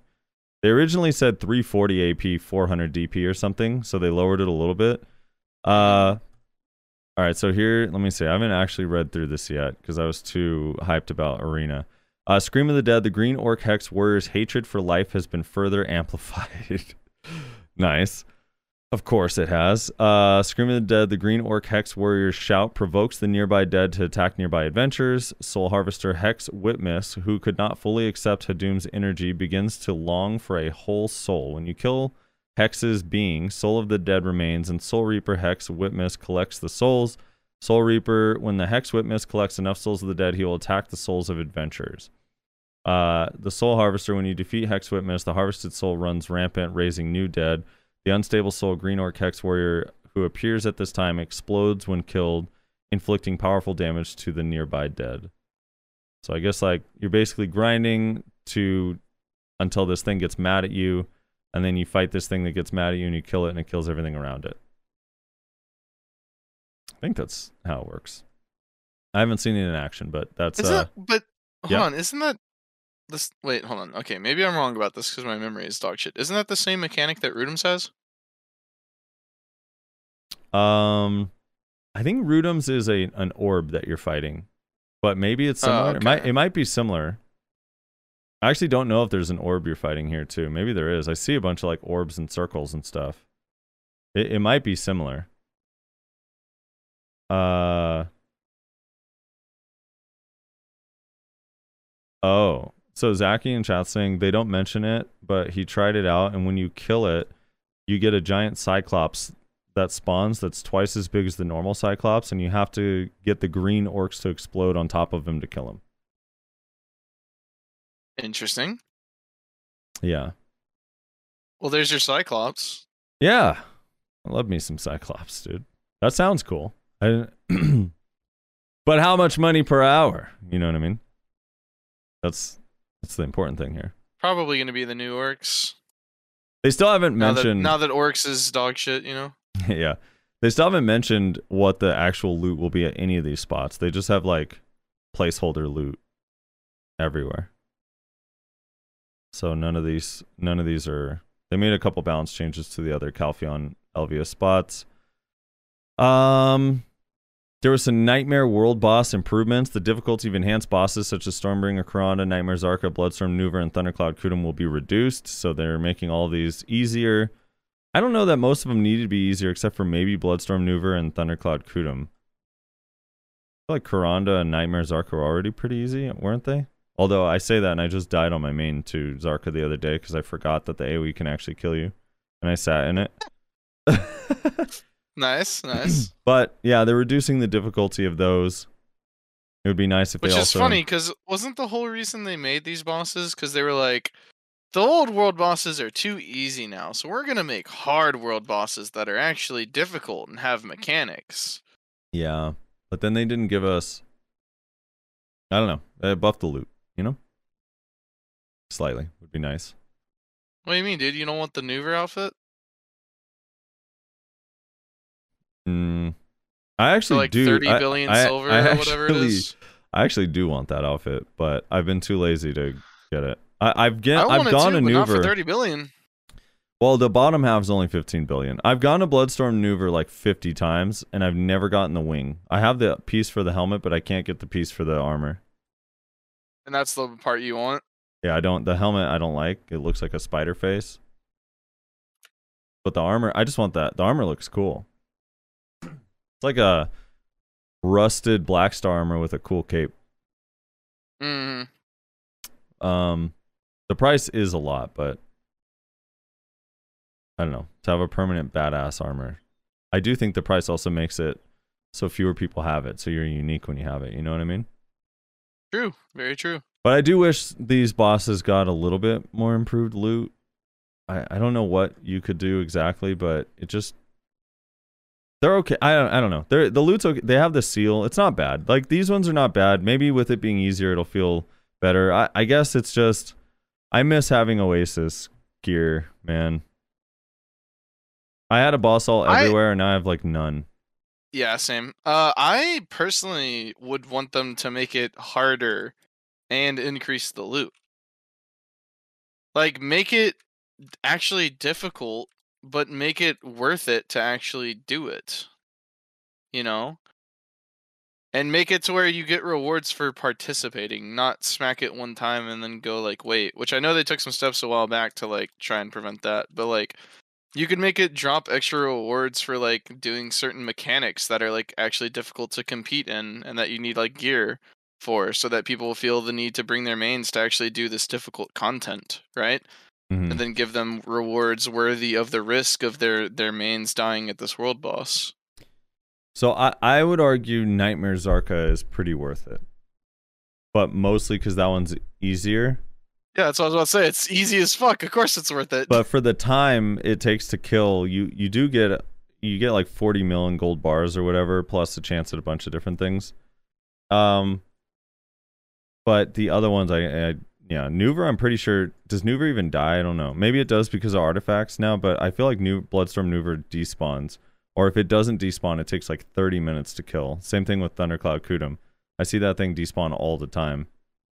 Well, Kudum, okay, Nuver and Kudum, but mostly Kudum, in my opinion, just suffer from bad mechanics. They're not, like, it's not fun to fight them. It's not even really difficult to fight them. They're just fucking annoying. Yeah. People are saying Bloodstorm Nuver does die. So people want that costume, man. It's still like so like I said, I've been to Bloodstorm I don't know how many times, but I have enough of the materials to make the costume like 4 times, except I can't get the fucking robe. But before Bloodstorm Nuver was dying at first, and I haven't been there since Artifacts and Lightstones came out, and I know that kind of motivated some people to go to some of these bosses more often, but before Bloodstorm Nuver, if it did die, it was in like the 25-minute mark, which is way too long for the rewards that you get. And then for a while, it actually wasn't dying, especially if it was late at night. But I don't know if it's dying now. And Thundercloud Kudum literally just, I don't even know if people go to it. I still think that weird, what is it called? The Alkstone is just odd. Yeah, for sure. I mean, do you disagree with the idea of like making them hard and making them like their rewards? No, I like that. It's just, you know what it is? Because I feel like that's what they were supposed to be, and instead they're just turning them into the old world bosses, which is just like you show up for like a free fucking like 10 mil, like. Yeah, like okay, it's like Jerry's saying in chat, but here's what they could do. They could make it harder and improve the rewards and just make it so you don't lose crystals. So people actually want to go on their mains. No, but see, I think that if you make, I don't know. I think you should have to bring your main to these. I really do. And but you do you make think you should lose crystals? Yes. I think that should be part of it, is that you should have mechanics that require you to bring your mains to compete in, and then rewards that make players actually think that it's worth the risk of bringing their mains to this hard boss and doing these difficult mechanics. Yeah, I just think as long as you have the crystal thing there, people just won't bring their mains ever if it's hard. I mean, unless you're going to promise me that I can make back 1.2 billion silver in crystals that I lose. But I highly doubt the rewards are ever going to be that big. That's the thing, is like if I lose, let's say if I die and I lose one of the new Alucas crystals and one of the War Metal offhand crystals. Like now, just to not be negative, when it dies, I need to make at least 750 mil.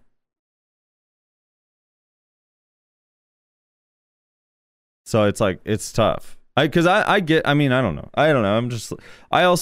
I'm different in that I just think world bosses suck. In every game I've ever played, I don't like them in Lost Ark. I don't like them in BDO. I don't like them in Ion. I hated them in Terra. It's just a gigantic clusterfuck of awfulness that's not fun. I don't know. It's every game I played, it's like I don't want to sit there and just spam attacks at this giant boss and then I don't know, it's in lag. And it's just dumb. I'm not a fan of it, really. It always ends up feeling like a chore. It's like cool the first time, and then it ends up feeling like a chore.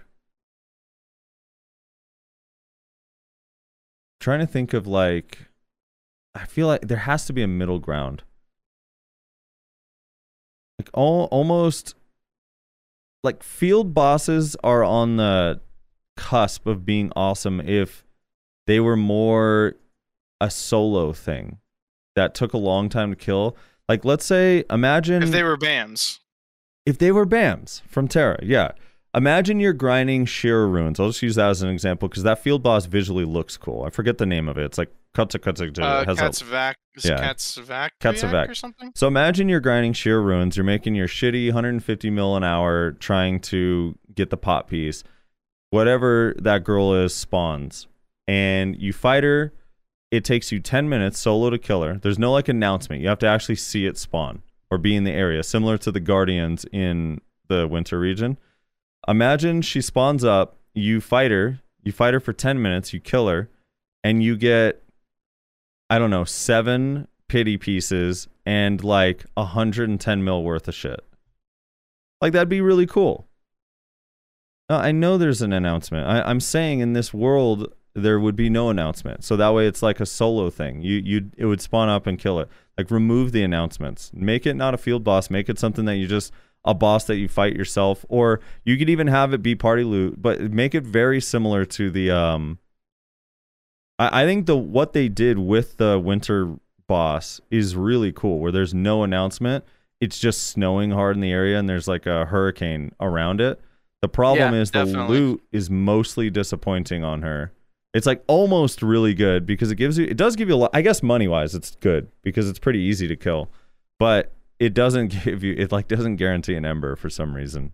So that part is tilting. But either way. No, I 100% agree with like the make it a visual thing instead of just like an announcement that pops up on your screen. Yeah. The boss 100%. in Abandoned Monastery. That mechanic is awesome, except that it announces it just so you end up getting griefed and PvPing, but you want that boss to spawn. People are more excited for that boss. Think about this. You're more hyped when that boss spawns, if you're grinding that spot, than if Zarka, Karanda, Nuver, or Kudum spawn. In a grind spot. It's just weird. I don't know. So, I prefer stuff like that than these world bosses where you just have 1,000 people, you have to turn off your skill effects, and then you get loot after beating it for 10 minutes, and you had exactly 0 fun. So, anyway, yeah, so they made those changes. They made them easier. They're, like Rezlar said, they're basically making it the old boss. I guess the rewards are still better, but now it'll be easier. And then they're going to come out with, like, instead of Bloodstorm Nuver, it's going to be, like, I don't know, dried Bloodstorm Nuver or some shit. They're just gonna keep like doing this cycle. Yeah, people keep trying to get me on a technicality that that boss does spawn for a solo fight, but it's like, well, then why are none of you guys grinding Shearer Runes for fun? Like, that's my point. Is like it should make you want to be there because that boss is rewarding. That's my point. Always got to be these nitpickers, man. All right. Artifact Lightstone inventory. They added presets. So we got the inventory demo last time. And it's cool. Now there's presets within the inventory, which I think is also pretty cool. I still think, when you select it, does it move it to your actual inventory, or does it just equip it now? I believe it just equips it now. That's pretty cool. I didn't get a chance to test this, but whatever it is, give us this, and please give us this for crystals as well. Even if you make it so it has a cooldown, you can only use it in town, I'd be fine with that, or in a safe zone, similar to swapping your spec. Just I want crystal presets so bad, man. I want to have a PvE set, and I want to have a PvP set. It would also just increase the value of crystals because people would, well, at least temporarily, because people would want to get a whole set of each. It would be just really nice. And for different situations. I would probably use a different crystal set for Node War compared to 1v1. Or for, you know what I mean? Or for the 3v3. Well, I guess the arena already has some things. But for different parts of the game. I would love different crystal sets in the same or a similar interface to this. Would be really cool. And then I think that's it. Oh, that just the Elvia changes. We're not on Global Labs. Want to talk about those real quick. All right, so I have heard only bad things about Castle Ruins, but again, I haven't been able to test it myself, and I don't always trust people because everyone also said Orcs was shit the first day, and then I started seeing 850 mil in an hour and 790 mil in an hour. So I need more information on Castle Ruins, so I'm going to withhold judgment on that one. Same thing with Alter Imps, unless Rez, you've tried either one of these. I have not, no. Yeah. Although I've heard from my guildies that Castle Ruins is fine. There were a group of people doing them yesterday, and I asked them, and they were like, "Yeah, it's fine. It's basically the same as before." Okay. So at least close to it. It's not like a noticeable like huge thing. Basically, I'm gonna try to test it. That spot. I don't know why. Of all the spots in the game, that and trees, those two spots just put me to sleep so fast. Why Castle Ruins? I don't know. I can't. Because I know your problem with trees is that the mobs come to you. Yeah, you're just sitting there. Yeah, I don't know. At Castle Ruins, I can't. Maybe because at Turos, there's a slight chance you die and you're trying to avoid CCs, so it kind of keeps you awake. Whereas at Alrunda, you're just brain dead beating these completely helpless mobs. I actually feel bad for the mobs at Castle Ruins. That's what it is. Yeah, I just feel bad for them. I'm going to stick with that. So Swamp Nagas, which was really bad before, I actually like it, both with and without a weapon. Now, they said they fixed the mob spawning when the thing dies fast, and that's like mostly true. It still spawns enough mobs that it doesn't really matter. So I was able to, my first time doing it, I got shit trashed because I was having trouble finding a rotation. But I finally found a rotation that was, where was this? Oh God, I think it was like northeast of the icon on the hills. Oh no, it was between Orcs and the icon, so I guess it was northwest. And I found somewhere up there. I can't remember now. I'd recognize it when I get there, but I can't remember on the map. But I was able to get like 415 mil in an hour, which is, I'm not saying that's amazing. Nice. But for how bad the spot has been in the past, and that's with no moon split nails. So if you do get a rare drop, it'll be more than that if you're grinding like fairly efficiently. And you get weapons drop like candy. At all of these Elvia spots, weapons drop an insane amount now. It was pretty hard not to get 30 minutes of weapons. Fogans felt like similar money. I was able to get around, I was getting like 450 mil, but I did see some screenshots of people getting 560, 580, and one person showed me 600 as well. But I don't know if they just got RNG carried with the boss spawn, because the boss spawn's a lot more rare now. Orcs. Yeah, I noticed that as well. So I did an hour at Fogans because I was curious, and I made, I think, just over 300 mil. And considering that I'm grinding Guardian for the second day, like that could have been a lot better if I knew what I was doing. So, yeah, and I grinded Fogans quite a bit before the changes as well, because I wanted the blue shards, and I was not making that much money. I was significantly less money was made. So you're making more, or before there was less, or now it's less? No, not before it was less. Okay, I'm making more now. Like before, I was probably, fuck man, I don't know. I was making pretty bad trash. Maybe like 150, 200. I don't know. Oh God. Yeah, it's pretty bad. Yeah, I think my thing is with Nagas and Fogans, and I don't know about Castle Ruins or Alternate, but with those two spots in particular, I think if you have lower gear, it's like a noticeable increase, because those people just didn't get weapons before, ever. Like, even if you were incredibly efficient with insane gear at Swamp Fogans, you were getting weapons fairly rarely, and lower geared players were like never getting them. And now you get them a lot, which just makes you have gear and you just one-shot packs or whatever. So, yeah, that's a good point. Yeah. I feel like Fogan's feels somewhat similar. Maybe it's slightly better for geared players and then just significantly nicer for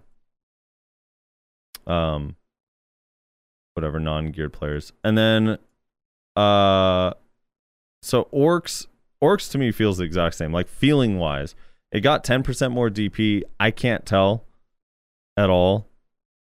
I honestly can't tell at all the DP change at orcs. It feels about the same to me. And then with a weapon, I'm not as good a grinder as other people. So for me, having consistent 30 minutes of weapons feels kind of nice because I've definitely gone through hours where I get no weapons. Mm-hmm. So yeah, orcs. There was a point where I had 12 weapons spawned, and I was just like, okay. It's kind of cool, I guess. There is kind of. Do you also you drop a weapon? You're like, oh, cool, and then you pick it up, and let's say it's at orcs, right? So they took away the bad one for it, which would be the lightning. So the only weapons that drop there are the red, the fire, and the blue, the water. Okiaras and Voltaras. They took away narcs, right? I believe. At Fogan's? No, Orcs? at orcs. At orcs, yeah, they took away the lightning one, yeah. Yeah. So does this happen to you? Because this happened to me when I was grinding Fogans, where I picked up the Okiara, which at orcs would be the Voltara, which is the worst of the two, and then immediately after the better of the two drops. Yeah. And you're just like, fuck! Yeah, you're just kind of stuck. Yeah, because you can't pick it up now. Yeah. So before it would be okay, well, I'll let this one go down to 3-4 minutes, burn off a bit, and then I'll grab the other one right before it expires, and then at least it's not going to waste. But now that weapon's just wasted. It doesn't do anything for you. Yeah, that part does kind of suck. It's like a gift and a curse. The way that it works. Well, actually, now. No, it does do something for it. Doesn't it? So whenever you're on cooldown and the weapons drop, you get that buff or whatever. You that's fucking 3 AP, 5 monster damage or something. I think 3 monster 3. AP, Yeah. So hey, you know what? You can't say it doesn't do anything, but yeah, that's true. Yeah, I know. I've definitely run. Oh, okay. So I didn't realize this, but until a few days later, I saw someone else mention it. But your weapons now save when you log out, which is cool because they didn't before. They would run down. So now if you get a weapon, now the debuff also stays, which means you can't get a new weapon until that debuff runs out. But yeah, if you have 7 minutes left on your weapon, you can swap characters and save it if something comes up, and then swap back and you'll still have your 7 minutes left. Which was not how it worked before. They would drain even when you were logged out. And then, let's see. So yeah, orcs to me felt the same. I didn't get a chance to test Bloody Monastery. Bloody Monastery is interesting because I've heard wildly different opinions. Some people saying it's insane, and then some people saying it's trash. So that one I have to do more research. I can't say if it's a yay or a nay just yet. People also, the problem is the community is so inherently negative, and for good reason. I don't blame them. So the moment someone goes somewhere without realizing okay, this is going to be different and I have to adjust to how it's different, it's just automatically, this is not what it was before. It's fucking trash. I hate it. So I can't believe people right away when they say something is good or bad at all. I have to see it to believe it now, which sucks. I guess it should how it work, but it sucks. You know what I've noticed though? So I grinded 2 hours at Fogan's, I think, and I don't know, 3-4 hours at Orcs since the changes. Mm-hmm. I'm just now realizing I didn't get a single boss spawn that entire time. The org at Orcs? Org or the Prince Tidium. Yeah, the Prince is way more rare. The Prince is way more rare than before, and although when he does drop, it's nice because he drops 1 to 2 void seeds every time, which is pretty cool. Doesn't that suck though? Because that's something that really helps break up the monotony of the grind is the events that happen. So like cranking the chance of those events like way down kind of sucks because it adds to the monotony of like running in circles for an hour straight with like no break at all. Yeah, I didn't. So I actually did have 1 hour at Orcs where I got no org, but I haven't gone a whole hour without getting Tidium yet. But I do only get one. I've gotten a couple hours where I got two, but mostly I just get one. Yeah, I did 2 hours this morning at Fogan's, and I didn't get a boss on either of them. Now, I got several of the Naga Invasion events. I got several of Yeah, those, which but is funny. 0 of the boss Tidium events, which is like weird because like before he spawned so frequently. Like I Yeah. had some hours before grinding Fogan's where like 2 would be up at the same time. Which is a problem for my gearlet ass, because that motherfucker does a lot of damage. Yeah, a lot of people are mentioning the drop event. And the drop event definitely impacts things. But the weapon drop rate is so insane that you're always going to have the 30 minutes of weapons. And obviously, like the void seeds and all that stuff, like that stuff matters for sure. So the money will go down. I don't think it's going to go down enough that it's like, oh, these spots are bad. Like, okay, so Orcs, for example, now I actually saw, so I've seen Zaki's, which was, let me see what his number was. Where he got 820 mil, and I saw a lawn that posted one where they got 860. So you subtract the drop event and what? I don't know. It's still 790 mil. Like, that's fine. That's still pretty good. Because the 50% drop event, you have to factor in how much that impacts all, like, on top of all of your drops. Not just, it's not just 50, you don't get 50% more stuff because you already have a drop bonus from, depending on what your setup is, you have your camo blessing, you have your node level, you have your loot scroll, you have your tent buff, you have your pet, you have your ecology, and all of that stuff means that 50% is a significantly smaller amount. And then on top of that, you do have Arsha, and on top of that, some people don't do temp buff. So I don't know. There's like, yeah, it'll have an impact, but it's not going to be like, oh, if you get 500 mil after, you're only going to get 250 mil or 300 mil. Like, it'll be, I don't know, 20 to 40 mil less, maybe 50 mil at worst. So we'll see. But yeah, the drop event ends in a couple days, so we'll be able to see all the poor people grinding up. The drop event, the 50% drop rate event. Yes. So we'll be able to see all the poor people at Orcs that are only getting 750 mil. And all the poor people at Fogan's that are only getting 450 or whatever. We'll see. We'll see what ends up happening. Anyway, overall, well, I think just made 80 mil in trash on my hour at Histria, so look at that, not to dude. brag or anything. Yeah, Histria's pretty nice, dude. I did get like 60 scrolls though. The scrolls are off the charts. Dude, the scrolls are worth so much right now. It's crazy. Yeah. 2.8 mil, 2.7 mil. My God. I have yet to get a single artifact from grinding, by the way. The only artifacts I have are from bosses. In fairness, you don't get them if you grind Elvia at all. They don't drop in Elvia. True, but like I've been grinding like quite a bit of Histria because I want BSR artifacts. I've been doing quite a bit of Abyssal Secrea because that's my typical like go-to spot whenever I'm like, fuck, I need money. Okay, I didn't know you grind Secrea. Yeah. I do a lot of Secrea. Wow. Yeah, well, that one, what is it? That one drops shitty artifacts. That one drops the stamina one. That one's fucking trash. Secrea Abyssal drops, yeah, max stamina plus 50. Yeah, that one's... But like, fuck, man, I'll take anything at this point. Goddamn. You know what artifacts I have right now? I've gotten 3 artifacts that aren't goddamn monster damage reduction and monster AP. All right, what are they? 1 HP artifact. Oh, that's nice. Where'd you get that?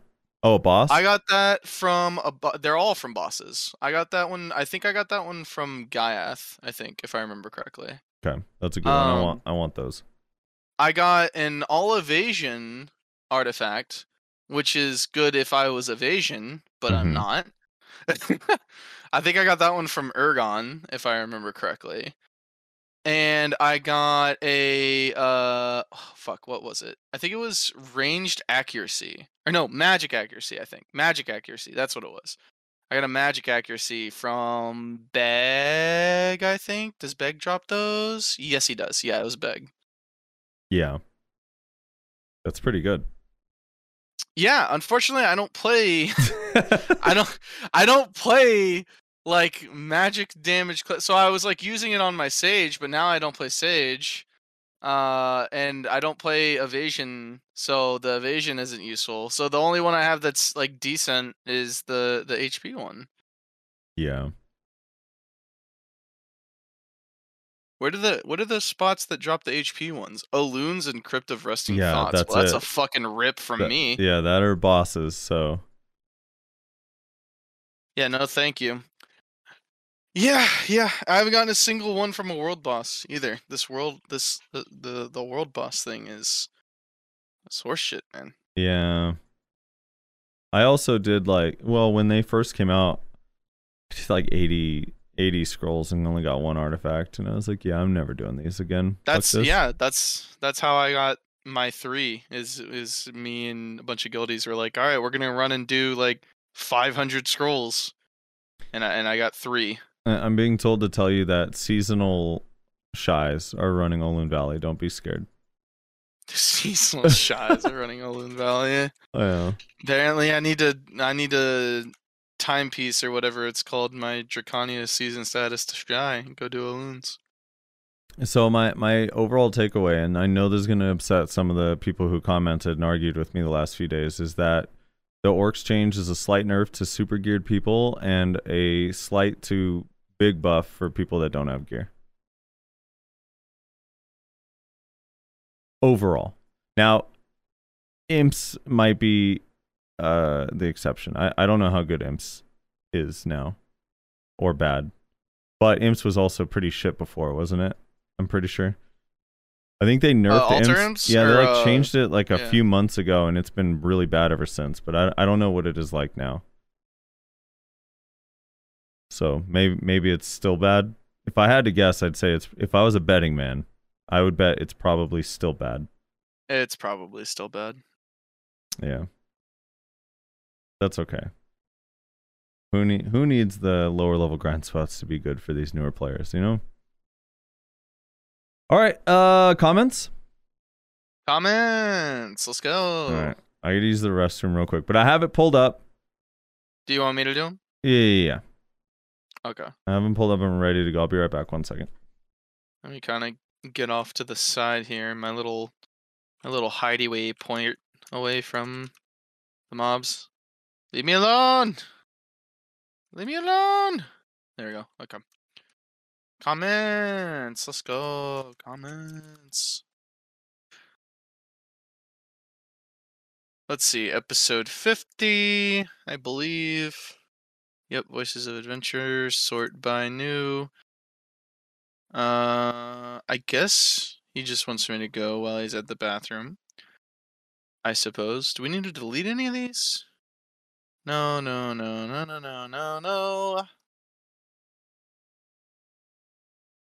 Nah, seems fine. Don't see anything. Alright, I guess I'll just start then. Fad Zekrawi, probably butchered the shit out of that name, my apologies, says, impressive, very nice, thank you. Little Pork Chop says, the sea skills look pretty good. Here's hoping that tomorrow Drac will be in a better place. I just don't understand how I'm Guardian's rival, but my PvE is so much worse. My weapon is named Slayer. Dude, I ain't slaying shit right now. Yeah. That's rough. Did the sea skills... So, the sea skills help PvE at a place like Gyphon, and it does help if you have a weapon at places like Elvia, because one of them is like pretty big AoE, so it's another skill to rotate. But I haven't tested it. I untagged my Drac, but mostly from what I've heard, it doesn't really help that much. Which is odd, but unfortunate. Yeah, there's a running meme now, because like apparently everyone in the Drac Discord. I'm gonna read this verbatim. Hold on, let me read this real quick, because it was pretty funny. Because someone was like, "Oh, they're saying you can that the grind is really good the Drac Discord. So this person said that he sent a link to someone. He was like, hey, if you want to laugh, and he sent a link that was like a screenshot, and I didn't get a chance to see it because I'm not in the Discord. And he was like, are you in the Dracania Discord? Do you have a role set? I said no and no. I can't let my serene and tranquil mind be poisoned. And then they were like, oh, that's why the link doesn't work. Can confirm it would ruin your peace reading it. And then he said, everyone in there has a god combo for PvE that they cannot reveal. Oh, boy. So, yeah, we're dealing with that. A lot of Dracs are like, LOL, you're wrong. It's S tier. And it's like, okay, well, can you record it and show why you think that? It's like, nope. Okay, cool. Fair enough. Snow Palmore says, that's crazy how they can do all of that, plus drop Wukong trailers for mobile, and here we are on console, 3 weeks, no update stream, no season, no Dracania, but PA out here showing off Awakening concept art, basically telling console community to go fuck ourselves. You want to hear something crazy about console? What's crazy about console? Do tell. Lord of Warfare has been playing on PC for about 4 weeks. He said he just finished most of his journals. Nice. Dude, one of their biggest ambassadors is jumping ship. Yeah, I mean, why wouldn't you? I don't know how else to put it. Then, yeah, I mean, makes sense. Yeah, I feel bad for console players, but I mean, no, but I just feel bad for them. They've abandoned that platform. It seems. Yeah, it's kind of unfortunate. I just don't. Yeah.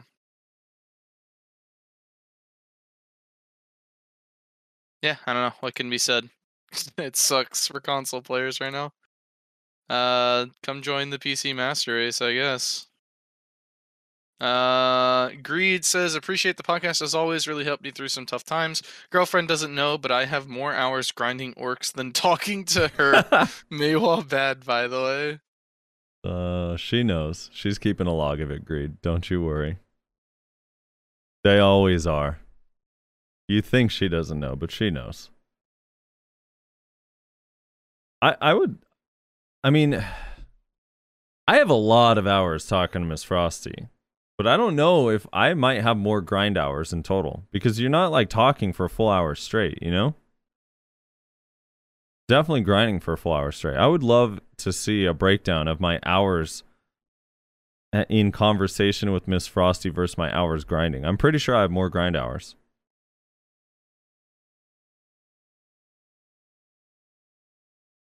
Which I think makes me a bad guy.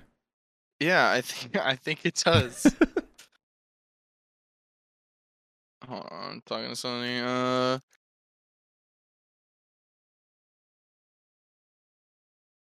Let's see. Sven Hun says, so not only does Drake fly around fully protected using Corsair movement, spamming warrior and guardian skills with AoE that stretches across the battlefield, but now she'll probably be dropping on people like Val, getting away as fast as Maywa while spamming Nova summons. Just why?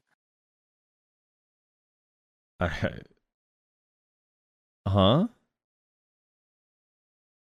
I think it's referring to the Awakening concept art.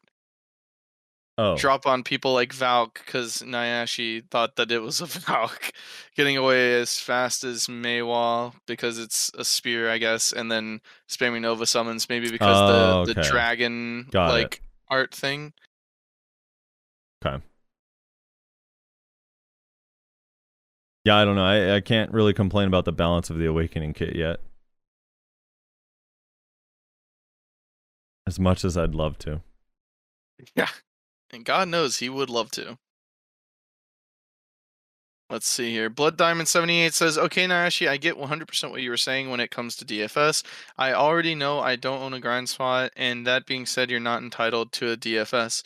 It's a tired line all DFS people say. I tell people like Nayashe Alt-C for DFS because if they want the spot that badly, then wager your karma. Also, there are other alternative ways to getting a spot. Arsha is a huge alternative. You can also wait for a spot or you can keep looking. There are plenty of times I planned on grinding for 2 hours, but someone asked me how long. I'll cut my grind short to whatever whatever time I have left on my current scroll in that hour, because I personally am not a selfish person when it comes to grind spots in this game. But nope to the word no was used, and you feel like entitled to a DFS. So now you're going to deck and waste both of our time. Now neither one of us is making silver because you can't handle being told no, or just don't want to wait until a spot is available. Frosty, comment? Well, Nyashi's not here to defend himself, but I'm going to say what I assume he would say, because you're implying, because he's saying duel for spot people are not entitled to a duel for spot, which is true, which is why Nyashi alt Cs. He's saying, I tell people like Nyashi alt C for duel for spot, because if they want the spot that badly, then wager your karma, which Nyashi does. He says that. Yeah, he always does that. The deck is just... I mean, the deck takes 15 minutes, but Nyashi's 90% of the time just going to flag and attack you. And yeah, no one is entitled to anything in the game. Like, I don't... That much is clear. You're not entitled to the spot. You're not entitled to a fair and just trial. You're not entitled to a duel for spot. You're not entitled to anything. But you kind of make of it what you will, right? It's... If Nyashi wants to go flag, like, he's welcome to do that. I think, right? Like, I mean, are you opposed to someone flagging up and attacking you while you're grinding? I mean, no, not really, but okay. I don't know. It's just, yeah, I mean, not really. Yeah, there's definitely different ways to go about it. And like I said, I am okay with people asking DFS, but for the most part, I don't really do it. Unless I'm, like, on the 10th channel and I'm like, dude, seriously. There's just no spots. I gotta try something. You know, I usually avoid confrontation if possible. And I don't know, I just feel bad killing people. For some reason, a soft spot in me, you know? But people get so dramatic, you know, after a while you feel bad. They're just like, why? That's so fucked up. You know, you just kill them and it's like all you did is kill them. There's no consequence or anything. And they're like, that's so fucked up, man. Absolutely. Yeah, no, there's definitely, like, the extreme opposite end, whether it's like if you kill them, then like they take like personal offense to it. It's so bizarre. I once got told by a guild that they were going to mass report me for killing them. Like, we were declared war against them because they like karma bombed one of our guys. This was like years ago. I think this was in Bloodline before we merged into Hexe, actually. And so we managed to go at war with them because we were a nobody guild. So, you know, we didn't have a node, so we could deck them even though they were undeckable. And yeah, they said they were gonna like mass report me for killing them. Yeah.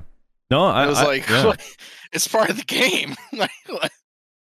No, I've had Junior Source in chat is joking about it. He said, I can't believe you're a partner and killed me. But I have actually heard that before. Like, I hope you know you're gonna lose partner. I'm like, for killing you?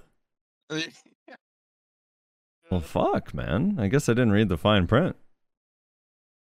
Get to a second comic, because I want to... paragraph. So part 2... now let me address what a karma bomber is. A karma bomber is someone who purposely interrupts your grind, dips their gear, forces you to flag out of irritation to instantly make you go red, or severely dropping your karma, aka griefing your grind spot, which you, quote, don't own, by the way. Now, if you choose to flag and kill someone who is grinding that literally isn't bothering you... Why is that in quotes? You don't own it. You don't own it. That's not a quote. You don't own your grind spot. Right? Or do you? Do you own your grind spot? Do you have partial ownership? Okay, so when it comes to this whole idea of like ownership or whatever, my only request is that people hold the same standard that they hold other people to themselves, because people like to flip-flop on this concept of like owning a spot temporarily, depending on whether they're like the aggressor or the defender or like whatever fucking situation they're in. So me personally, in my opinion, if you are grinding in a rotation for that hour, you currently like own that spot. Now somebody can come up to you and challenge ownership of that spot, right? They can say like, hey, duel for spot at this location, at which point you can either agree to accept the challenge of ownership, or you can say like, no, this is my grind spot, I'm going to continue grinding here. And then from that point on, it's, we'll see what happens. Do they flag? Do they declare war? Like, Mm. there's further steps beyond that. But there are a lot of people that are like I've ran into people that dip into my rotation, and I'm like, hey, can you not grind in this rotation? They're like, you don't own the spot. It's like, okay, but like, even if you take away the concept of ownership, like, this isn't inefficient for either of us. Like, this isn't efficient for either of us. Like, we're That both is- actively making less money because you're doing this. That's right. And sometimes that's what it takes to get them out. Look, someone says the alive person owns the spot. Dead people can't use the spot even if it's theirs. All right, go on with the rest of his comment. I mean, what do you think you own a spot? No, I just or- think there's no. I mean, it's just an open world game, and anyone can come and go. If I'm in the grind spot, yeah, I could say like, hey, I was here. Like if someone starts grinding over mobs, I'll say, hey, I was here, just on the off chance that maybe they didn't see me because I'm a Kuno and some mobs are up and it looked empty. But yeah, if they go, no, I'm here now, then yeah, we're just fighting. I don't know. It isn't my spot, and they could feed me to mobs or kill me enough that I'm like, all right, well, I fucking just need to grind, so I'm going to change channels or whatever. I don't know. yeah. Or But, vice versa. That's the same.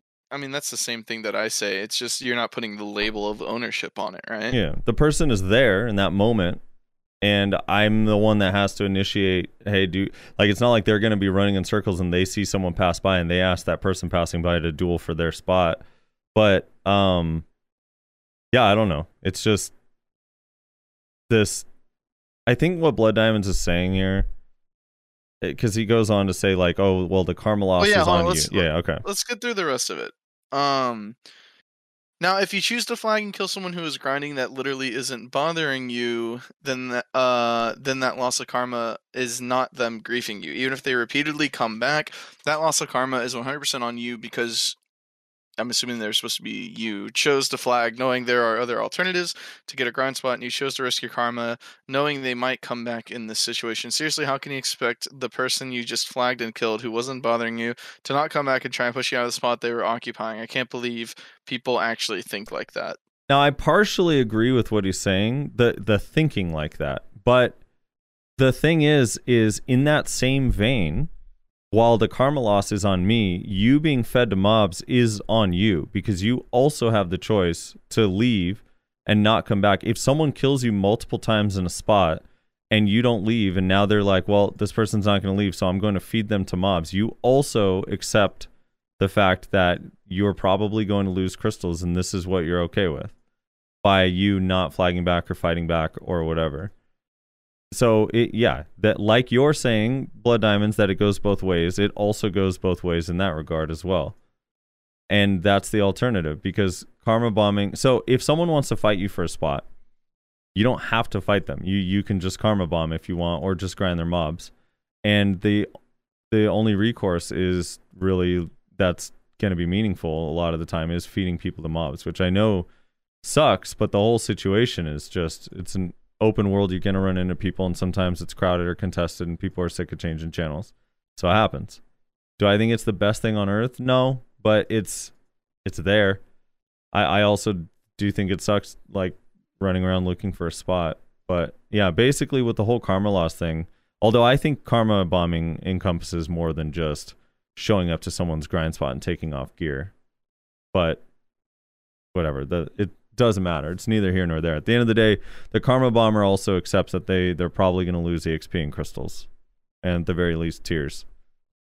Yeah, I mean, to me, a karma bomber is somebody who relies on the karma system and like the annoyance of like sabotaging both of your like money making ability to like ensure that there's only one way to guarantee that like the other person has what's the word I'm looking for? Like, so the karma bomber is somebody who's either guildless or in an undeckable guild, right? So that you cannot declare war against them. So that takes one way like out of the equation like instantly. And to me, a karma bomber is like, it's an aggressive move. It's not a defensive move. So it's somebody who comes into a rotation and starts grinding on top of you.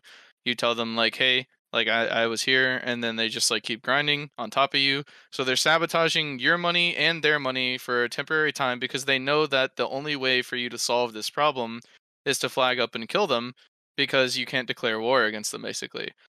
So, or you just leave. So either they get the spot because you don't want to like waste your karma, and they just essentially took the spot from you because there's no like way of it coming out for the person who was grinding there. That's like good, or you like absolutely murk the shit out of your karma and go like -1 mil. At which point, like, yeah, maybe they don't get the spot, so the karma bomber doesn't get what they want, but also you have to deal with like this real like annoying thing for a while. Yeah, and then That's what karma bombing is to me. It's a thing that it's an aggressive thing, not a defensive thing that leaves only one like party able to come out on top, which is the karma bomber, and that's why it's so like annoying. And it feels, even Hmm. though karma is a defensive mechanism, it feels really unfair to the people who are being karma bombed because Yeah. there's nothing that can be done about it that doesn't result in them like losing. Either they leave the spot entirely, which means that they lose the spot, or they murk the shit out of their karma. They nuke their karma, and they're -1 mil.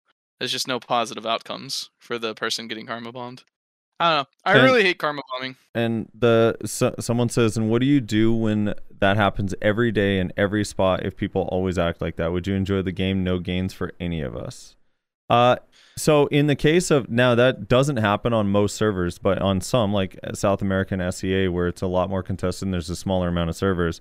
This is why last week I said the onus, like I don't blame the community for trying to come up with some sort of system. DFS is literally, for most people, is like, God, like this is too contested. There's too many people and these are the good grind spots and I'm wasting my time if I'm elsewhere.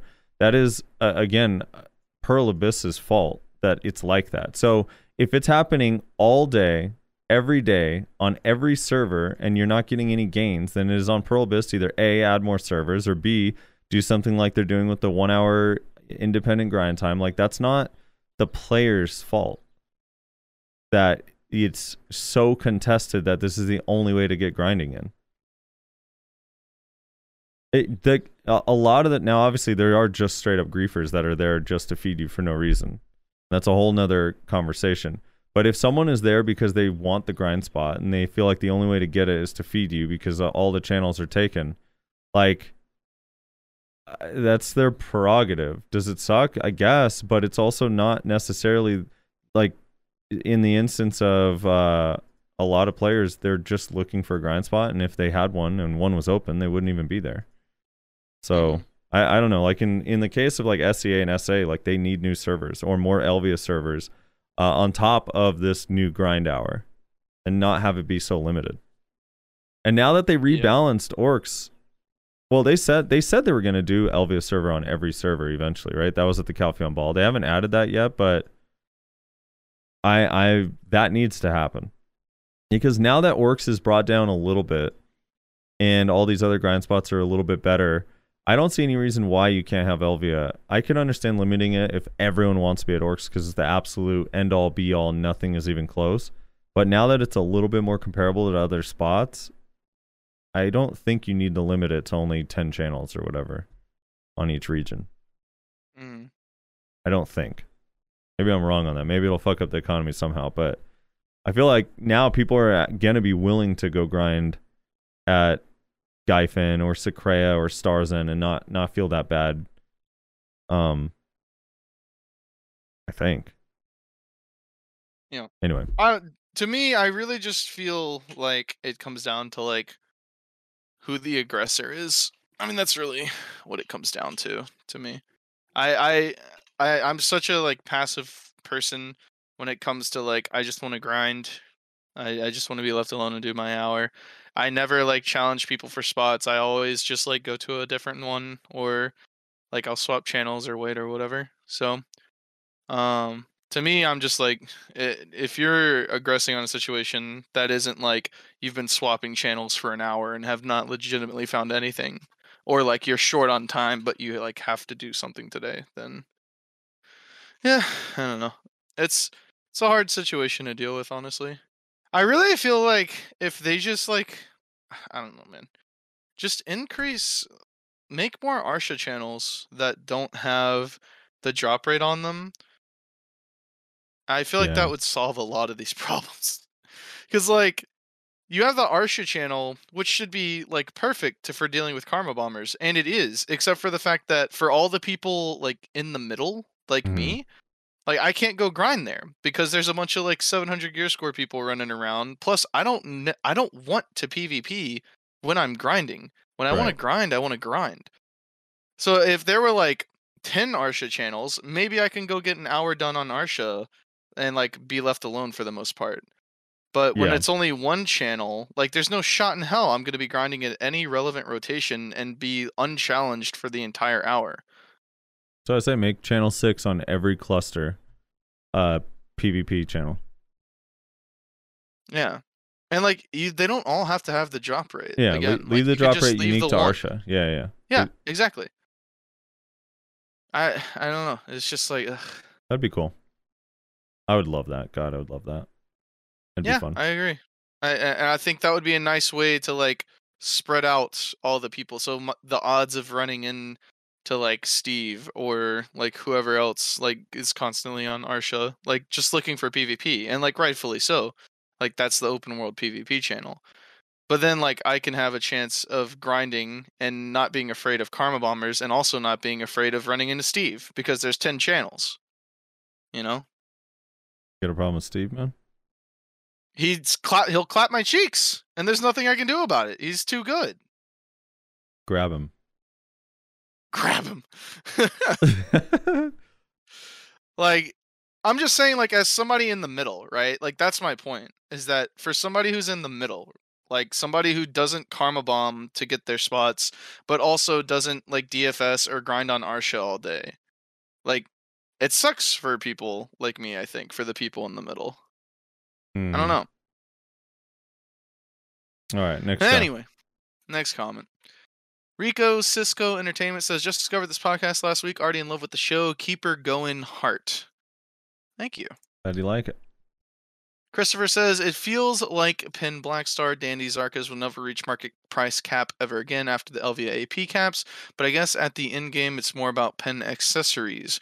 Maybe the plan is to eventually release an Elvia zone in every region. By the time it gets to Elvia Odraxia or something, that would be the official end game. If not, they could always try to implement grind zones that require you to have the last AP bracket or something to grind efficiently, so that at least it doesn't feel like your progression isn't entirely for PvP. Yeah, I mean, the caps are they're in 4 of the spot, or they're in all of the Elvia spots, but 2 of them are going to be reached by basically nobody, like very, very few people. And then on top of that, there's no caps that we know of in any of the Calpheon Elvia spots. There's no caps at Gyfin, Sacrea, Star's End, like et cetera, et cetera. So, I mean, there's still plenty of spots where there's no caps. Yeah, I mean, isn't Gyfin... I mean, I don't know because I haven't grinded there, but isn't Gyfin making, like, similar money at Orcs? Mm-hmm. So, like, what? I don't... like, and you need quite a bit of gear to grind there, right? Yeah. And there's no caps at Ash Forest or Crypt or... Yeah, there's a lot of spots. Maybe there will be caps in Calpheon. I can't say, but they haven't mentioned them yet. Lebo says, another pull as an awakening weapon, and then for me it just shows up as 2 boxes. Are those emojis? Yeah, Can there's you see emoji, what that a is? crying face, and then a crying face with a blue head. A blue head. Interesting. Okay. Moonman93 says, I really am not trying to be rude, but, quote, I just value my time over others, by Nyashi. He did say that. Wonder... I can't defend that. He said that exact sentence, which is by all means, but he did say that sentence verbatim. I truly wonder sometimes if you hear yourself talking. Like, I understand the point of wanting to grind and not being able to because it's too contested, but that doesn't mean you got to be a dick about it. See, right there. So, okay. Right off the bat, I'm like, I agree with this person because the idea of I value my time over others, I vehemently oppose. But then he says, you don't got to be a dick about it. Nyashi asking people to DFS is not him being a dick about it. Yeah, it's not. He's not Like, being why a dick is it about always? I don't. What is wrong with you people? Why is it always one extreme or the other? I don't understand. It's so confusing. He's not really being a dick. That sentence was dickish, but when he's going into a grind spot, he's just trying to grind. It's not really being a dick. Anyway. I don't understand why people can't just like understand where the other side is like coming from. We have to be on one end of this fucking horseshoe or the other. It's so confusing. This obnoxious notion of I'm respecting you by offering a duel instead of flagging is bullshit. It's similar to a gangster telling a shopkeep, you pay me for protection or I'll destroy your shop. Cut the shit and straight up say I want to grind here. I'm going to fight you for it. End of story, and fight it out. Frosty can sit here all fucking day and tell you that he does the right thing and you will never get it because you only care about yourself and your silver per hour. Now that Nayaashi wait, hold on. I had a stroke, sorry. Now that Nayaashi has cut in now to start raging in Meiwa, I want to say that this is a joke, and as much as I hate DFS, it needed to end shit quickly between players. I'm struggling today, so we can all make silver where we want and when we want. Yes, it sucks losing a spot, but what sucks more is not grinding at all over GVGs, Karma Bomb, Zerging, etc. At the end of the day, it's open world game. You can handle things you want. Word spreads in the game and how you handle yourself, so beware of that. Good luck and thank you for the cast. Okay, so thank God that was a meme because, like, what the fuck? That was a weird take. The whole top part was a meme. Okay. Yes. The whole top part was a meme. Which, like, but, like, I know for a fact there are people out there that believe that think that DFS is, like, a dick thing to do. The other thing, too, is, and I know this whole top part, some people do feel this way. So, absolutely. In the notion that Nayaashi cut the shit, you're selfish. The person that is not willing to also, I mean, if you're really that selfless, why don't you be like, when someone comes up, is like duel for spot, why don't you be like, oh no, you know what? I don't care about my time. Why don't you just have the spot? We don't even have to duel, and I'll see myself out. I'll go find a different channel because I'm so selfless and righteous. It's like everyone's selfish. You're all there to solo grind to make silver for yourself. It doesn't make you a bad person. I don't know. Yeah, I think Moonman's comment of as much as I hate DFS, it's needed to end shit quickly between players so we can all make silver when we want, or where we want and when we want. That right there is like the key thing that the people that get offended when you kill them need to understand. There has to be some way of deciding who is going to make money at this rotation on this channel right now. There has to be some way. So Frax in chat says that's what I do. I like leave the spot and let them have it. He says not because I'm nice, but because I'm a bitch. Oh my god. Like, I don't like DFS either. That being said, I understand why people do it. Yeah, that's what I was saying. I just don't get mad, and I'm usually mostly nice. Take the high road and just ignore. Like I accept the duels for spot when people ask, and I also don't ever really ask for them. I deny the duel for spot, and then they'll flag up, and then if they kill me, usually I leave because I'm like, all right, I can't push this guy out of the spot. Like, there's no shot. But if I kill them, then it's like, all right, I'm just going to keep grinding here. And then I swear to God, at least 40% of the time, the person will start like griefing my rotation. And that's when it's like, all right, so you're just a piece of shit. Like, if you ask for a DFS, I say no, you flag up on me, get the jump on me, and you still lose. Like, and now you're going to like grief. Like, yeah, you're a piece of shit. Yeah, there are times where I try like when people do flag up and attack me, I'll try my best to pretend I don't notice them, but I'm like iframing and repositioning around the mobs I'm fighting so that I'm still killing them and not getting hit by stuff. Just to be a dick, because I feel like if someone comes after you and they flag and it looks like you don't know they're there and they still die to you, it's like demoralizing and they leave. Yep. Now maybe 100%. That's only in my head. Maybe it's only in my head, but I swear.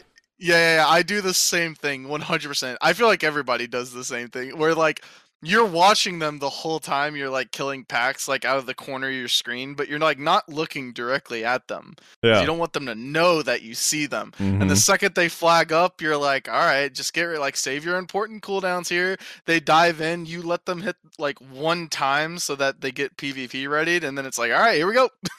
Yeah, exactly. You gotta let them hit. You gotta iframe the initial grab though. They can't get the PvP ready with the grab. So you gotta iframe the initial grab or dodge the grab, and then let them hit you with some. It's usually a striker, right? Let them hit you with their leg drop, their raw cast leg drop when you're not CC'd for some reason. Yeah, that's the play. Yeah, 100%. No, I do that. I think everybody does that, honestly. And well, I guess if people don't like pay attention, but I'm always expecting, even though it's like it doesn't happen majority of the time, it's minority of the time that it happens, but I'm always expecting them to like flag up. 9 times out of 10, if you tell people no to a DFS, they just leave. I think that's something that a lot of people don't realize. If you're just not a dick to them and you just say like, "Oh, no thanks, I just started my hour here," a lot of times they'll just leave. That actually does happen. Yeah, sometimes. Not always, obviously. I won't say most of the time, but like quite frequently. If you're just nice to them, they'll leave. It's just like, okay, thank you. Lying helps. I've definitely lied in the past. When I'm on a J scroll, like a J scroll in particular, I definitely don't want to duel for spot on a J scroll. So I'll just be like, I have a J scroll. It only has 14 minutes left, and then the spot is yours. And then they'll leave and never come back. That actually has happened to me a bunch of times. No, or like, have you ever been like, you have 20 minutes left on your grind, but you tell them like, "Oh, dude, I just started my hour here," like, because I've definitely done that before too, where I'm like, "Oh, dude, I just started my hour actually." Yeah, And I popped a J scroll and like, I got everything run. I got 530s going, man. I got 530s going, like. See, no one ever takes into consideration to the opposite side. I know everyone's like the aggressor, and for the most part, that's true. But then you do have sometimes where Alki is grinding in a grind spot on his Sork, and someone comes in and types DFS, and Alki doesn't respond. He just immediately feeds them. Because those spot also exist, or those people exist too. They're a little bit more rare, but they exist. Or I wonder if you just type, "I will fucking feed you to mobs for the rest of the day." You just type that and see what happens. I'm really I'm curious how that goes. I think the worst people are the silent types. The people that start grinding in your rotation, and you go up to them and you're like, "Oh, hey, I'm actually grinding here," and they don't say anything and they just like keep going. And you're just like, "Okay, is this like a bot? Like what's going on here?" You know, the silent people are the worst. Yeah, I do. There is, maybe it's petty of me, but there's definitely times where I'm like, "Hey, how long?" Just gauging if I should just wait or change channels, and they ignore me, and then I'll like flag and CC them, and then while they're on the ground, type "how long." Just because I'm like, I don't know if he just doesn't see what I'm saying or if he's ignoring me on purpose, but it's a dick move. Just tell me how long so I know if I should go move on or not. Right. Dude, earlier today I went to try and do an hour Oryx, and there was a family guy on the channel, and I asked him, I was like, "Hey, how long you got?" Because like if it's like less than 15 minutes, then I'll usually just like wait. It's not a big deal. I don't mind waiting. And he goes, "Oh, 3 hours." I was like, okay. Yeah. I definitely have seen that. Yeah, people are like, "I'm gonna be here all day." I mean, shit, I appreciate the honesty. They're like, "I'm gonna be here all day." Yeah. I was just like, I don't know if I've ever gotten that answer before. That is an interesting answer. Yeah, Jack's pointing out, Steve says forever a lot. I've seen him say that. Like, how long? Forever. That's fucking funny. All right. Let's see, where were we? Okay, we just read Moon Man. Yeah. Okay, yeah. Yeah, I don't know. People need to just relax a little bit. Killing you isn't offensive. They'll get their free hour in with this change. Yeah, very true. Maybe there'll be less contested spots with the. Some people literally just want to do their 1 hour and then log off or do something else. Triconics says, so now we're going to have DFS at Gyfin due to Orcs changes. Seems like I overdid the response regarding the DFS, so TLDR. I agree with you guys. DFS is fine as long as you remember why they were invented in the first place. Hint, to resolve conflict fast and to reduce drama. By the way, Frosty, your way of searching for a spot is exactly like mine.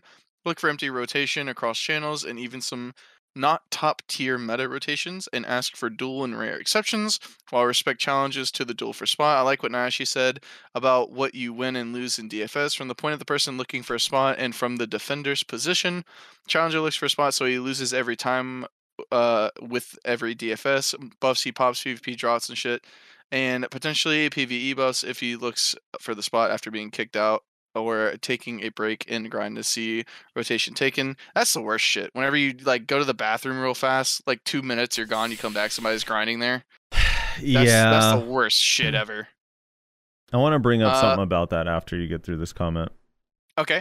Defender can lose rotation and of course loses buffs, be it loot buff, timers, or PvE buffs like perfumes, drafts.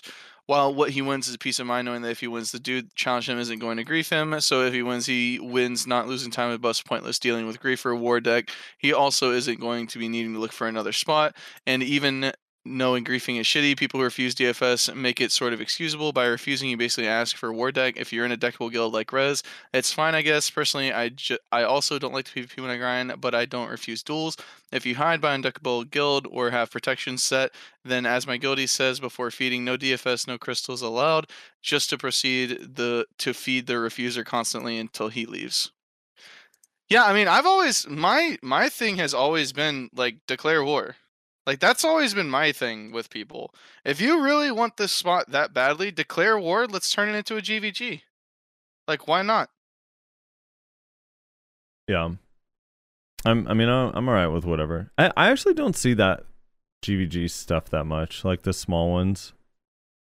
I don't know, maybe it's because of, I don't know. I feel like back in the day, you used to see so many times it'd be like, you're fighting someone, then a second person comes, and then it's like a 3v3 for a while. And now it's either just a solo 1v1 with typing and disagreeing, or 70 people show up. There's no like in between. All right, so I wanted to compare DFS to something in IRL that it's been like driving me nuts. It's been like eating away at me. I'm like, why? Like, this reminds me of something else, and I finally remembered it as I was browsing through the Reddit fitness section.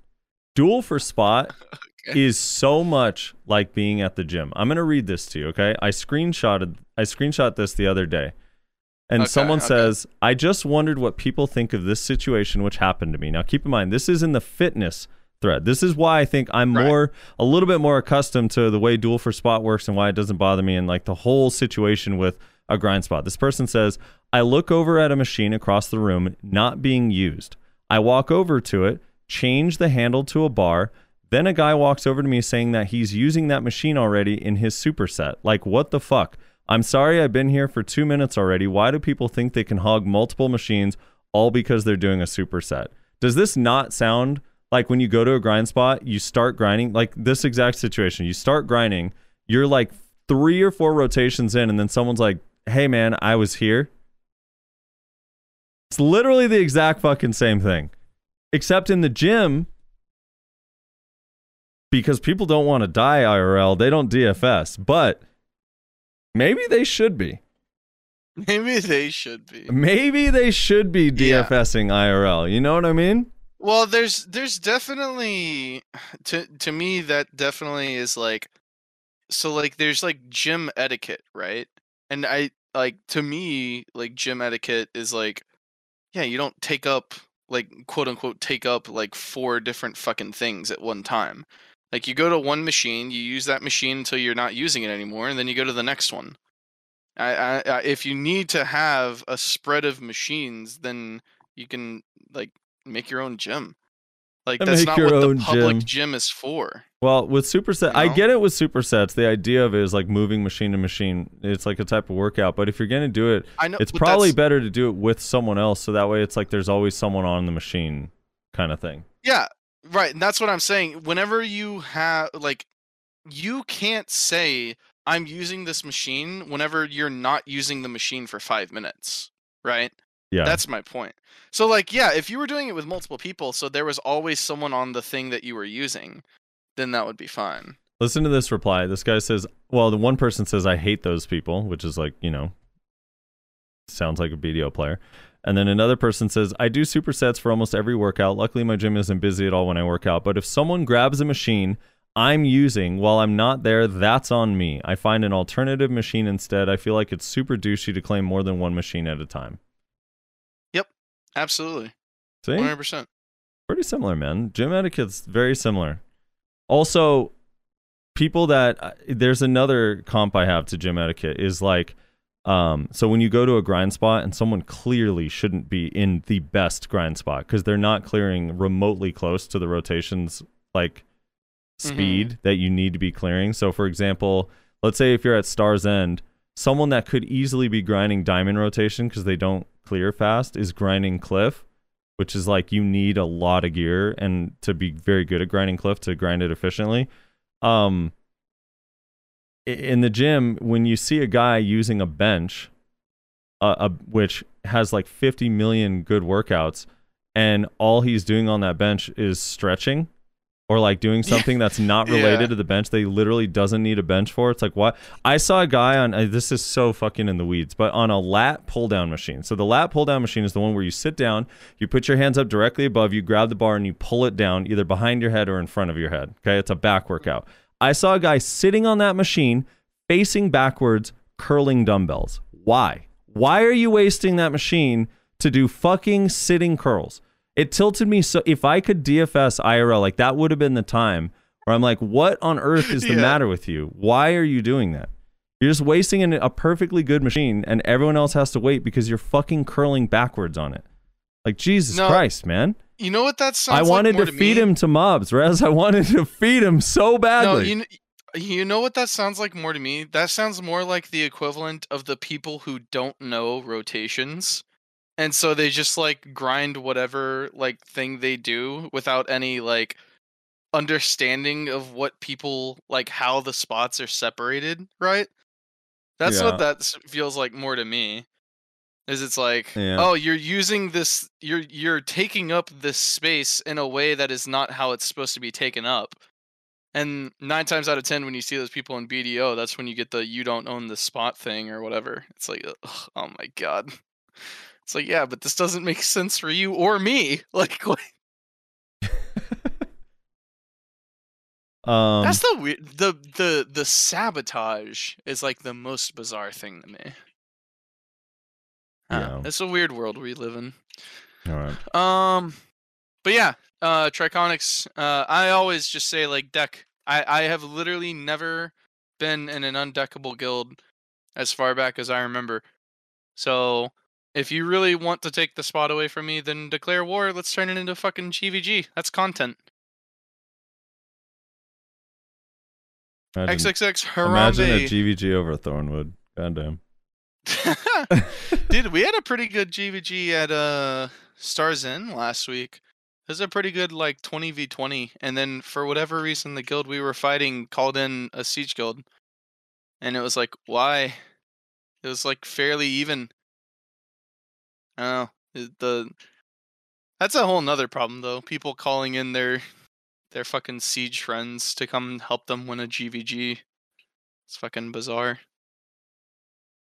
XXX Harambe says, yo, I want to see some real life PvP. How about some mud wrestling? See, you could have mud wrestled that guy for the lat machine. True. It'd be weird and messy, but true. Tumas Lu says, clearly her awakening weapon is a spear and a dragon hand puppet. No, a dragon hand shadow puppet. That's what it is. True. A dragon hand puppet. Oh, that's good. Drumming86 says, all these people crying about orc nerfs are silly. Unless you're grinding the 2 best spots, you aren't getting close to 1 bill an hour, and I've seen actual line of people waiting at those spots multiple times. LOL. Yep. Is that 1 and 2? Is that the 2 best spots? I think there's one that's more efficient if you're like a really, really insane grinder than 1 and 2. Or maybe you extend 1 and 2 over to a different rotation. I don't know. Is it that area way to the south? I sometimes see people grinding like way to the south, like across the little bridges and stuff. I know, I think it's I think it's more the middle area, like around I don't know, like below 12. You just basically take all of the rotations. Anon says Reslar's mic is sounding crispy. I don't know what that means, but thank you, I guess. Maybe. I don't know. Andros, actually, you should thank Frosty. He gave me this mic. Thank you, Frosty. True. Sorry, guys. Andros Ghost says, edit, I stand corrected. I've been doing a few hours contrary to what the patch number suggested. Money is still the same for about 400 to 500 million range. I don't understand the maths behind that since there's a decline in drop percentages, but still works. So good for me at the moment. However, 700 to 900 mil farming is gone to my knowledge, so no longer viable for us. When they take out the equation, 30% of crystals, 50% of stones and bosses, money should drop, but it is not, so might be some hidden buff that we are not aware of. Yeah, it's called the pet loot changes. It's called the way the pets work. Yeah. So he said 700 to 900 mil not possible. I think he's referring to orcs. I'm just gonna leave this screenshot here for everyone to see it. This is a trash archer grinder. There, I'll send that to you, Reslar, so you could see that. I think that 700 to 900 mil is certainly possible if you're on the high end of good grind class and you're good at grinding and you have high gear. But maybe 900 mil is not possible anymore, but 700 plus is definitely possible. 4 bosses. Dang. I got fucked. Yeah, he got carried on bosses for sure here. That's my senpai says, I wish Frosty talked about how short everyone was at Voices of Adventure. Maybe 10 people above 6 foot. There was a lot of tall people there, actually. Nerds are tall, I found out. Daz says, the real tragedy of the old Elvia orcs is that even if you don't care that much about silver power, it's still the only solo spot for the red shards. Very That is true, yeah. But now it's a little bit less... Is it less? It's probably a little bit less contested, and you're gonna have your solo spot, so you'll be able to grind there for red shards a little easier once they release their solo grind hour. Listen, man. For the past couple weeks, I've been occasionally doing an hour or two at orcs, and I very easily find a spot most times because I'm not doing the best spots. Apparently, I don't know. Usually I swap 2, maybe 3 channels and I can find a rotation 90% of the time. Today, I swapped 5 channels. Every single one of them was taken. So even in the behind Brady Fortress, the one you like? Yeah. That's what I'm saying. To me, it feels like there's more people, but my data set is very low. But I'm very annoyed that I was swapped to all 3 of my home channels and then to 2 non-home channels. And finally I said, fuck it, I'm going to Histria. Yeah. And then I made 80 mil and trash at Histria. So, pretty comparable. Then you spent 4 hours looking for a portal? No, actually, I got lucky. Very first portal. Oh, no, actually, no, I didn't get lucky. Second portal. Well, I guess that's still lucky. Yeah, I wish they'd stop that. Yeah. Be nice. Jutspark says the spear in her right hand looks like it's the solidified spine of the dragon's tail. Notice how in the image of the tail sort of matches the style of the jaggedness of the tail. Then on the right hand looks like perhaps a staff type weapon that summons the power of the dragon. The cloth, quote unquote, wrapped around the staff / scepter like weapon appears like it will be material from the wings of a dragon. Ooh, I think it will be used to control cartilage and project aspects of the dragon, while her spear will be used for quick, short melee, (IDK). There were several dragons in the Draconian lore, but only 2 big dragons, like world-ending dragons. Also, (not confessing), but I have on good authority that talk about musical instruments may have been mentioned at the Boston event, mainly about how NA hated it at first, but how it is now an appreciated part of a certain class's culture. Also, as an entry-level orcs grinder myself, I'm glad Frosty stood up for us little guys. We may be small, but we deserve to not be outran by long legs who want to own this market with their rich get richer mindset. Thank you, PA, for keeping the game relative across all levels of height. Except for in the new AOA where Shies drown. Or the new Arena Solare. Yeah. Oh no. Genesee says, what I find hilarious is that people think moving servers is a simple task. LOL. Do people realize servers are not only in California because it's some of the most well-established and affordable server farms for North America, it's also closer to their home base. For example, we literally just had to relocate several of our farms from East Coast to West because of the heavy delays due to distance. Most our users are East Coast, but since development is on West, we received priority. Unless you don't want us fixing shit in a timely manner, pushing massive amounts of unpackaged data around is always more bandwidth heavy than running the app. Sure, it's the same for Pearl Abyss. And for the record, he's referring to his own company. Not when he's saying we, he's not talking about Pearl Abyss.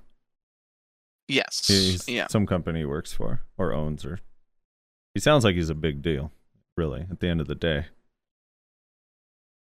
Juicy Bad says Frosty's point about swapping the servers from West Coast to Chicago, not fixing anything, is just simply not true. All right, we have the opposite opinion here. All right, let's hear it. This is the duality of man right here. We got Genesee's and then Juicy Bad, one after the other. The East Coast has over double the amount of people the West Coast has, and almost the entire Canadian population is on the East Coast. Parentheses, none of us can see the exact player location data, so all we can do is assume it trends with population. On top of that, people in the Midwest and Texas also have terrible ping to West Coast servers. Parentheses, my friend in Texas has the same ping as I do in Maryland to BDO, but we both have reasonably decent ping to Chicago servers. And why would you even bring up Australian players as if they will ever have decent ping to the NA servers? We cannot fix that. At the end of the day, significantly more players would have similar similar ping to Chicago servers, which to Frosty's point wouldn't eliminate desync, but it would for sure fucking help. Okay, so he started off with saying my point was wrong and then ended off with saying my point was right. Although then added it would sure help, but it really, really kind of doesn't. Like, again, I know people think that people on the West Coast don't desync, but they do. We do all the time, constantly. So when I said moving the servers doesn't fix desync, I am exactly right in that no matter what, you're going to have desync. Like, that doesn't fix the problem. Now, you could argue about where the player base is. Sure, if in the United States, if the game was played mostly in the United States, for whatever reason, we don't count any of Mexico and we don't count Hawaii or any of the other countries that play on North America, of which there are a bunch. Again, which is the end of my point, that I find it odd that it's like, well, fuck those players. My ping isn't good. It's like, well, those players do kind of matter too, because they also pay money and buy pearls, et cetera, et cetera, et cetera. And then to Genesee's point, which I didn't even factor in, like, I don't know if it has something to do with the location of their offices or how close they are. Maybe that's another thing too. But yeah, at the end of the day, my main point with the moving servers, you could do it. I don't care. At the end of the day, like, I'll still play. You can move the servers, it's fine. But you're going to still desync. So they will invest a whole bunch of money to move the servers. A similar number of people will now have worse ping, and a similar number of people will have better ping. It'll just move locations, and everyone will still desync as a collective, because it doesn't really fix that issue. Like, that's my only point, is that desync is not because of the distance between servers. Desync is a whole another issue. It's amplified by it, but it's not eliminated. It's like just still a thing. So yeah, you can't say what I said is simply not true and then end with, to Frosty's point, it wouldn't eliminate desync. It's like, well, so then it is true. It wouldn't fix it. Yeah, unfortunately, desync. Like, if I dual hunter right now, I guarantee you, in 15 to 20% of our fights, there's going to be desync issues. And he lives right next to the servers, and I live like, I don't know, 600, 700, 800 miles from it, or whatever the hell, 500 miles from it. And yeah, when I fight him, we desync all the time. Desync is an issue that needs to be addressed from multiple angles. Having a centralized server, I'm not like opposed to the idea. I'm just saying it doesn't solve anything. And also with the way Black Desert is set up, because of the region release order, like it's not just the United States you have to worry about, unfortunately. And the whole like, why would you even bring up Australia? Yeah, I don't know. Why would you even bring up the players on the East, man? You know, they also don't matter. Who cares? Players on the West don't matter, on the East don't matter. None of the other countries matter. Fuck them all. I think you can't talk about other countries without recognizing that there's like countries on the east side too. Like there's a lot. We have several people in our guild that play on NA servers from EU. Like, yeah, I don't know. Like Sonny's from EU. He plays on NA servers. Like, yeah, but the difference is EU launched with NA. Like they actually had the option to play on lower ping. Well, and a lot of them did, but then EU sucks ass, so they came to the better server. Okay, that's not Biseptimus' story. I actually think I forgot what he said his story was. Like, was it something along the lines of I think he said that he didn't realize that there was a separate server. He chose the wrong one by accident and then started playing and felt like, oh, well, I already played for a week. I don't want to go back now. Or something like that. I don't remember, actually. Yeah. And then with Australia would be the same. I would be on the same page as with the EU players if Australia's server, but it came out 2 years after NA. So there was already like a huge NA or SEA like population on NA that didn't want to switch because the game takes too long. It's like gear up and shit. That's a good point. But yes, there are definitely servers. I'm not saying it's 100% equal, and maybe it will serve more people. It's just like, okay, let's just say hypothetically speaking, there's 100,000 players playing in a perfect world in North America, like on and off over the course of a month. I don't know what the number is, but let's just say hypothetically speaking, and let's say a majority of them are on East Coast. Let's say 65% of them are more towards the East and 45% are on the West, including other countries. Like, what dollar amount value is it worth to change how that feels for 15% of the population? And where that's flip-flops. Like, if I don't know how much it costs to transfer servers or move them, but I don't know if it's worth it or not. That's the only thing with that. And that's the real question, right? When you're looking at a company, they have to make decisions that are like profitable, right? Sorry, I said 65-45. I meant 35. But yeah, sorry, go on.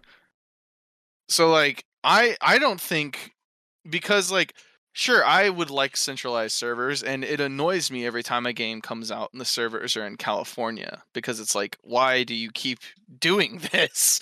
Because if your game blows up enough, then it eventually you're gonna want to move them to Chicago anyway, because all the East Coast people are gonna complain.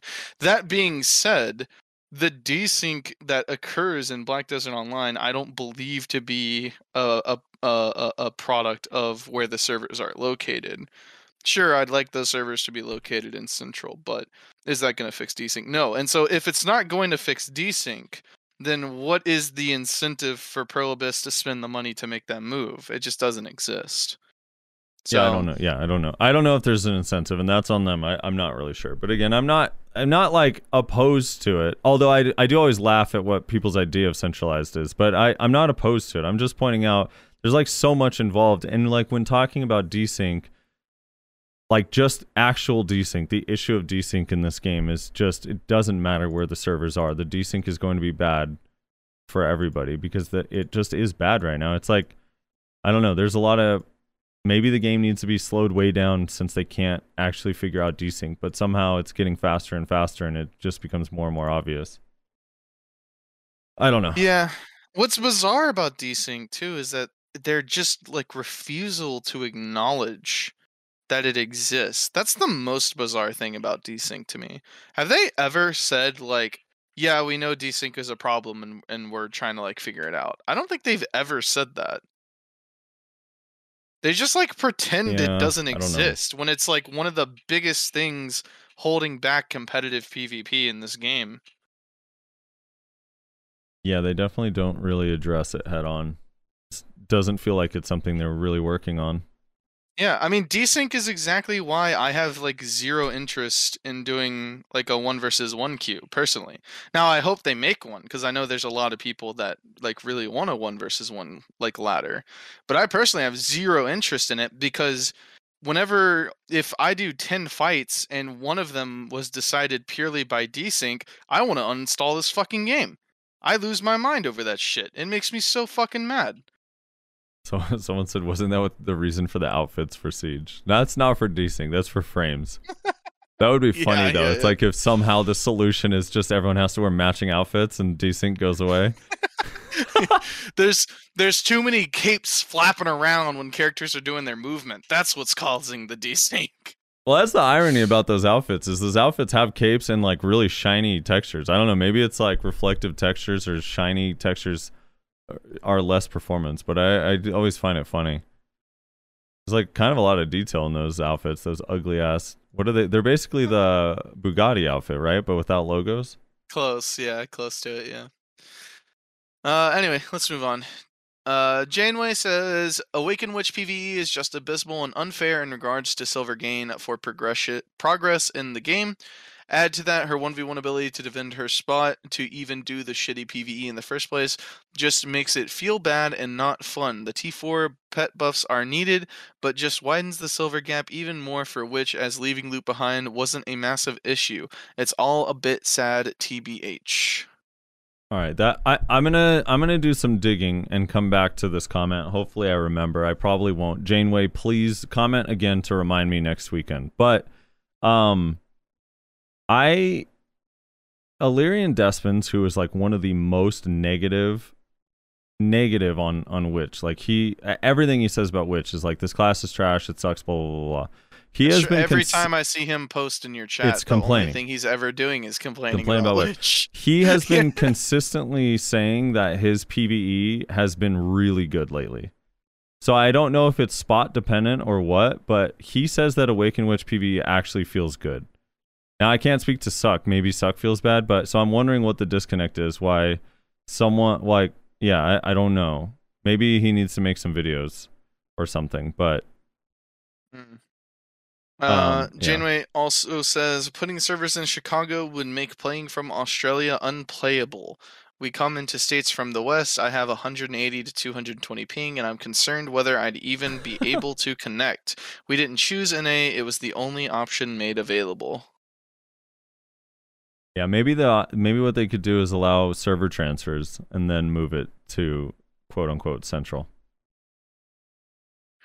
Jimmy Boy says, is there any chance that someone asked Jay about Wukong class if we ever get him on PC too? Did anyone ask Jay or anybody at the Voices of Adventure event about the Wukong class? No, he doesn't work for the Chinese mobile video. What? He would know nothing about that. I see. Interesting. I don't know if someone did. Honestly, I didn't. That's the thing that sucks is it wasn't like a very, very organized like Q&A, so I have no idea what anyone else asked. Except that Choice asked about little capes. Little capes. Yeah, get rid of little capes. No one likes them. Chacha says, I'm gonna be honest, I wouldn't be surprised if Frosty has me blocked. Crying, laughing emoji. What? Why do you have them blocked, Frosty? Is your name Ochacha? I would block that name, yeah. I don't know. I think he's talking about my in-game block list. Probably because he spams macros. I don't know. Yeah. There's a lot of accents on these letters on this next name, so I'm gonna go ahead and apologize in advance.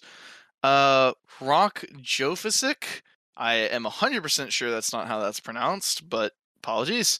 Says, thanks for reducing the amount of I don't know.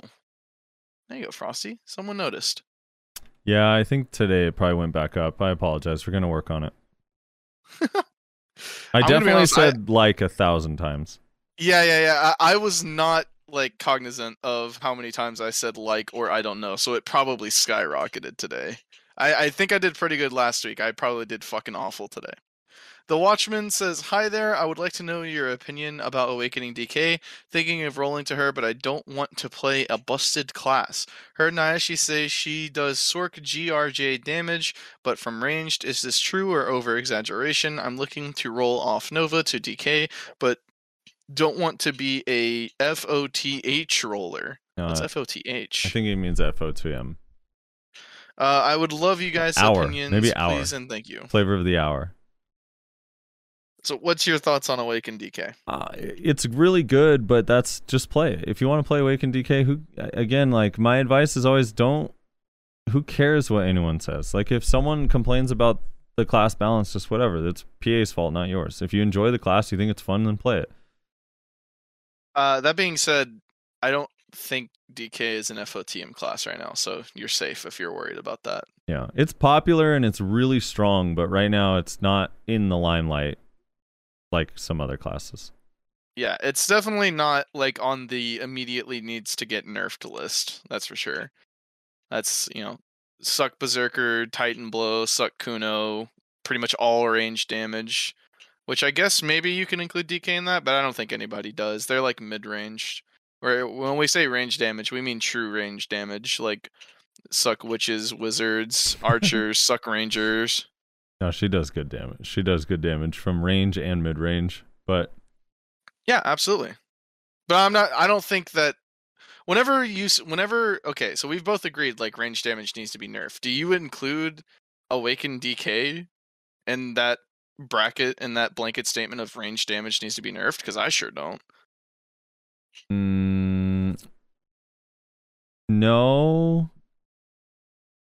No, because it's like, God, I don't know. It's so tough. I would say it's definitely below where Ranger range damage feels for sure. Yeah, it's a different absolutely. Beast, but it's. I mean, Suck Ranger is the biggest problem of all the offenders. The difference is Ranger's punishable. Suck Ranger's punishable. Awaken DK is not punishable. So yeah, it just depends. That's a good point. Depends how you look at it. It's a complex issue. But no, just play. If you like Awaken DK, play it. Don't worry about being flavor of the month. And it's nowhere near what the complaints that Suck Zerker's getting anyway, so just play it. No. Nowhere near as powerful as Suck Zerker, which is current FOTM, so. Where was I? Steve Smith says, "Love me good Zweihander precision German engineering at its finest, and just release classes with Awakening. Hold it until it's all done." Yeah. I agree. Wish they would do that. Be nice. But that makes for less content. You gotta drag it out, so. Alright, that's it. Yeah, they can get you to buy a costume, hate Succession, melt your costume, release Awakening that's different and cool, buy another costume, and double dip on that cash. Yeah, for sure. It's definitely a business decision to like have it be two very. I mean, it used to be three. It used to be 3 releases. Remember? I mean, the releasing with Succession thing is a fairly new thing. It used to be the class releases with nothing, and then the Succession comes out, and then the Awakening comes out. Yeah. Oh, the good old days of not even releasing with Absolute, so you couldn't kill polymobs. Yeah, exactly. We're getting there. Maybe one day we'll release with Awakening. I mean, this was the first time we released with bombs, right? Wasn't it? Well, it didn't release with bombs, but Rabombs. They came fairly quickly. The first time in this case is the C skills coming out before Awakening is out. Yeah, that's never happened before. And like you said, the bombs came out pretty quick. It was only a 1 week gap. That's pretty fast. Yeah, I think we waited 2 weeks from launch till bombs, and then 1 week for the C skills. I think. Yeah, that's a good timeline. Yeah, after that, 1 week after that, it's not too bad. Not too bad. I did want to ask you one more thing real quick. Yeah. Did you happen to see that Peon made another video on BDO? I did. I didn't get a chance to watch it yet, but it was a very negative opposite of his last video. I think, right? I would say it was a bit mixed. One of the things that was interesting that he pointed out was he tried to do some Elvia stuff and of course failed miserably because he didn't know what was going on. But he pointed out that like, oh, these grind spots actually have mechanics, and he was talking about how like that was cool to see that they're trying to make more mechanics. And like this is a dude that I listen, that man probably hates BDO at this point in his life, right? I mean, he doesn't say that in the video. He compares it to being in an abusive relationship, a toxic relationship. But the fact that he like had a lot of praise for like trying to diversify grind spots, I'm just saying, I think that's the way of the future. You make interesting like mechanics and ways to break up the monotony of running in circles. I think that's neat. Yeah. And they seem to be doing that a little bit with the Calpheon stuff too. We'll see how it actually feels. But like, here's the thing. So while that is true to an extent, I think orcs at first felt like that, but then it's like once you get used to orcs, it doesn't really feel like there's mechanics. You're just grinding in a circle. It's just your circle is guided by these towers. True. Yes. Yeah. I would agree with that. Yeah, and it's a very simplistic mechanic that doesn't actually require you do anything other than what you were already doing anyways, basically. Right. Gyfin's a little bit more different, unique. Although oddly, for me, still kind of like it gets boring. I don't know what it is. I think I need to move pack to pack. It's the thing that keeps me awake. I don't know. That being said, he did very heavily criticized the new region and Draconia, which was interesting. Yeah. So all right.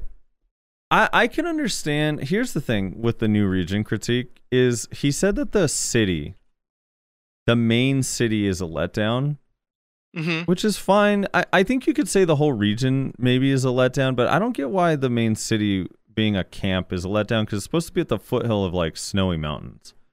Yeah. I personally like that. I mean, I think we said this when we had Armin on. I personally like that it's not like a giant city. I kind of like that it's just like a big encampment. Yeah. But yeah, the main thing that I remember him pointing out was that he felt like it was all just like reused assets. Yeah, with snow on them instead. Yeah. Which might be true. I don't know. He said that it looked like any other region during like a winter event in which snow falls. Which like, I don't know. Kind of fair, I guess. Kind of fair. But I don't know. I like this city being a big camp instead of being another like town. I don't know. Have I told you my theory about Winter Part 1 and Part 2? You have, yes. Yeah. I think we went over that 2 weeks ago. I don't know if it's real or not, but there's definitely part of me that feels like we got a Part 1 and they're not going to mention Part 2 until it's actually done or for sure going to actually come. Yes. Which means there's a chance it never comes, but... Yes, there's a good chance. But because we're not on the Mountain of Eternal Winter. I can't get over the fact that this region is called the Mountain of Eternal Winter, and we're not on a fucking mountain. Yeah, it needs to be called the foothills of the Mountain of Eternal Winter. Yeah, there's no shot that this is all there is. There's got to be more. Yeah.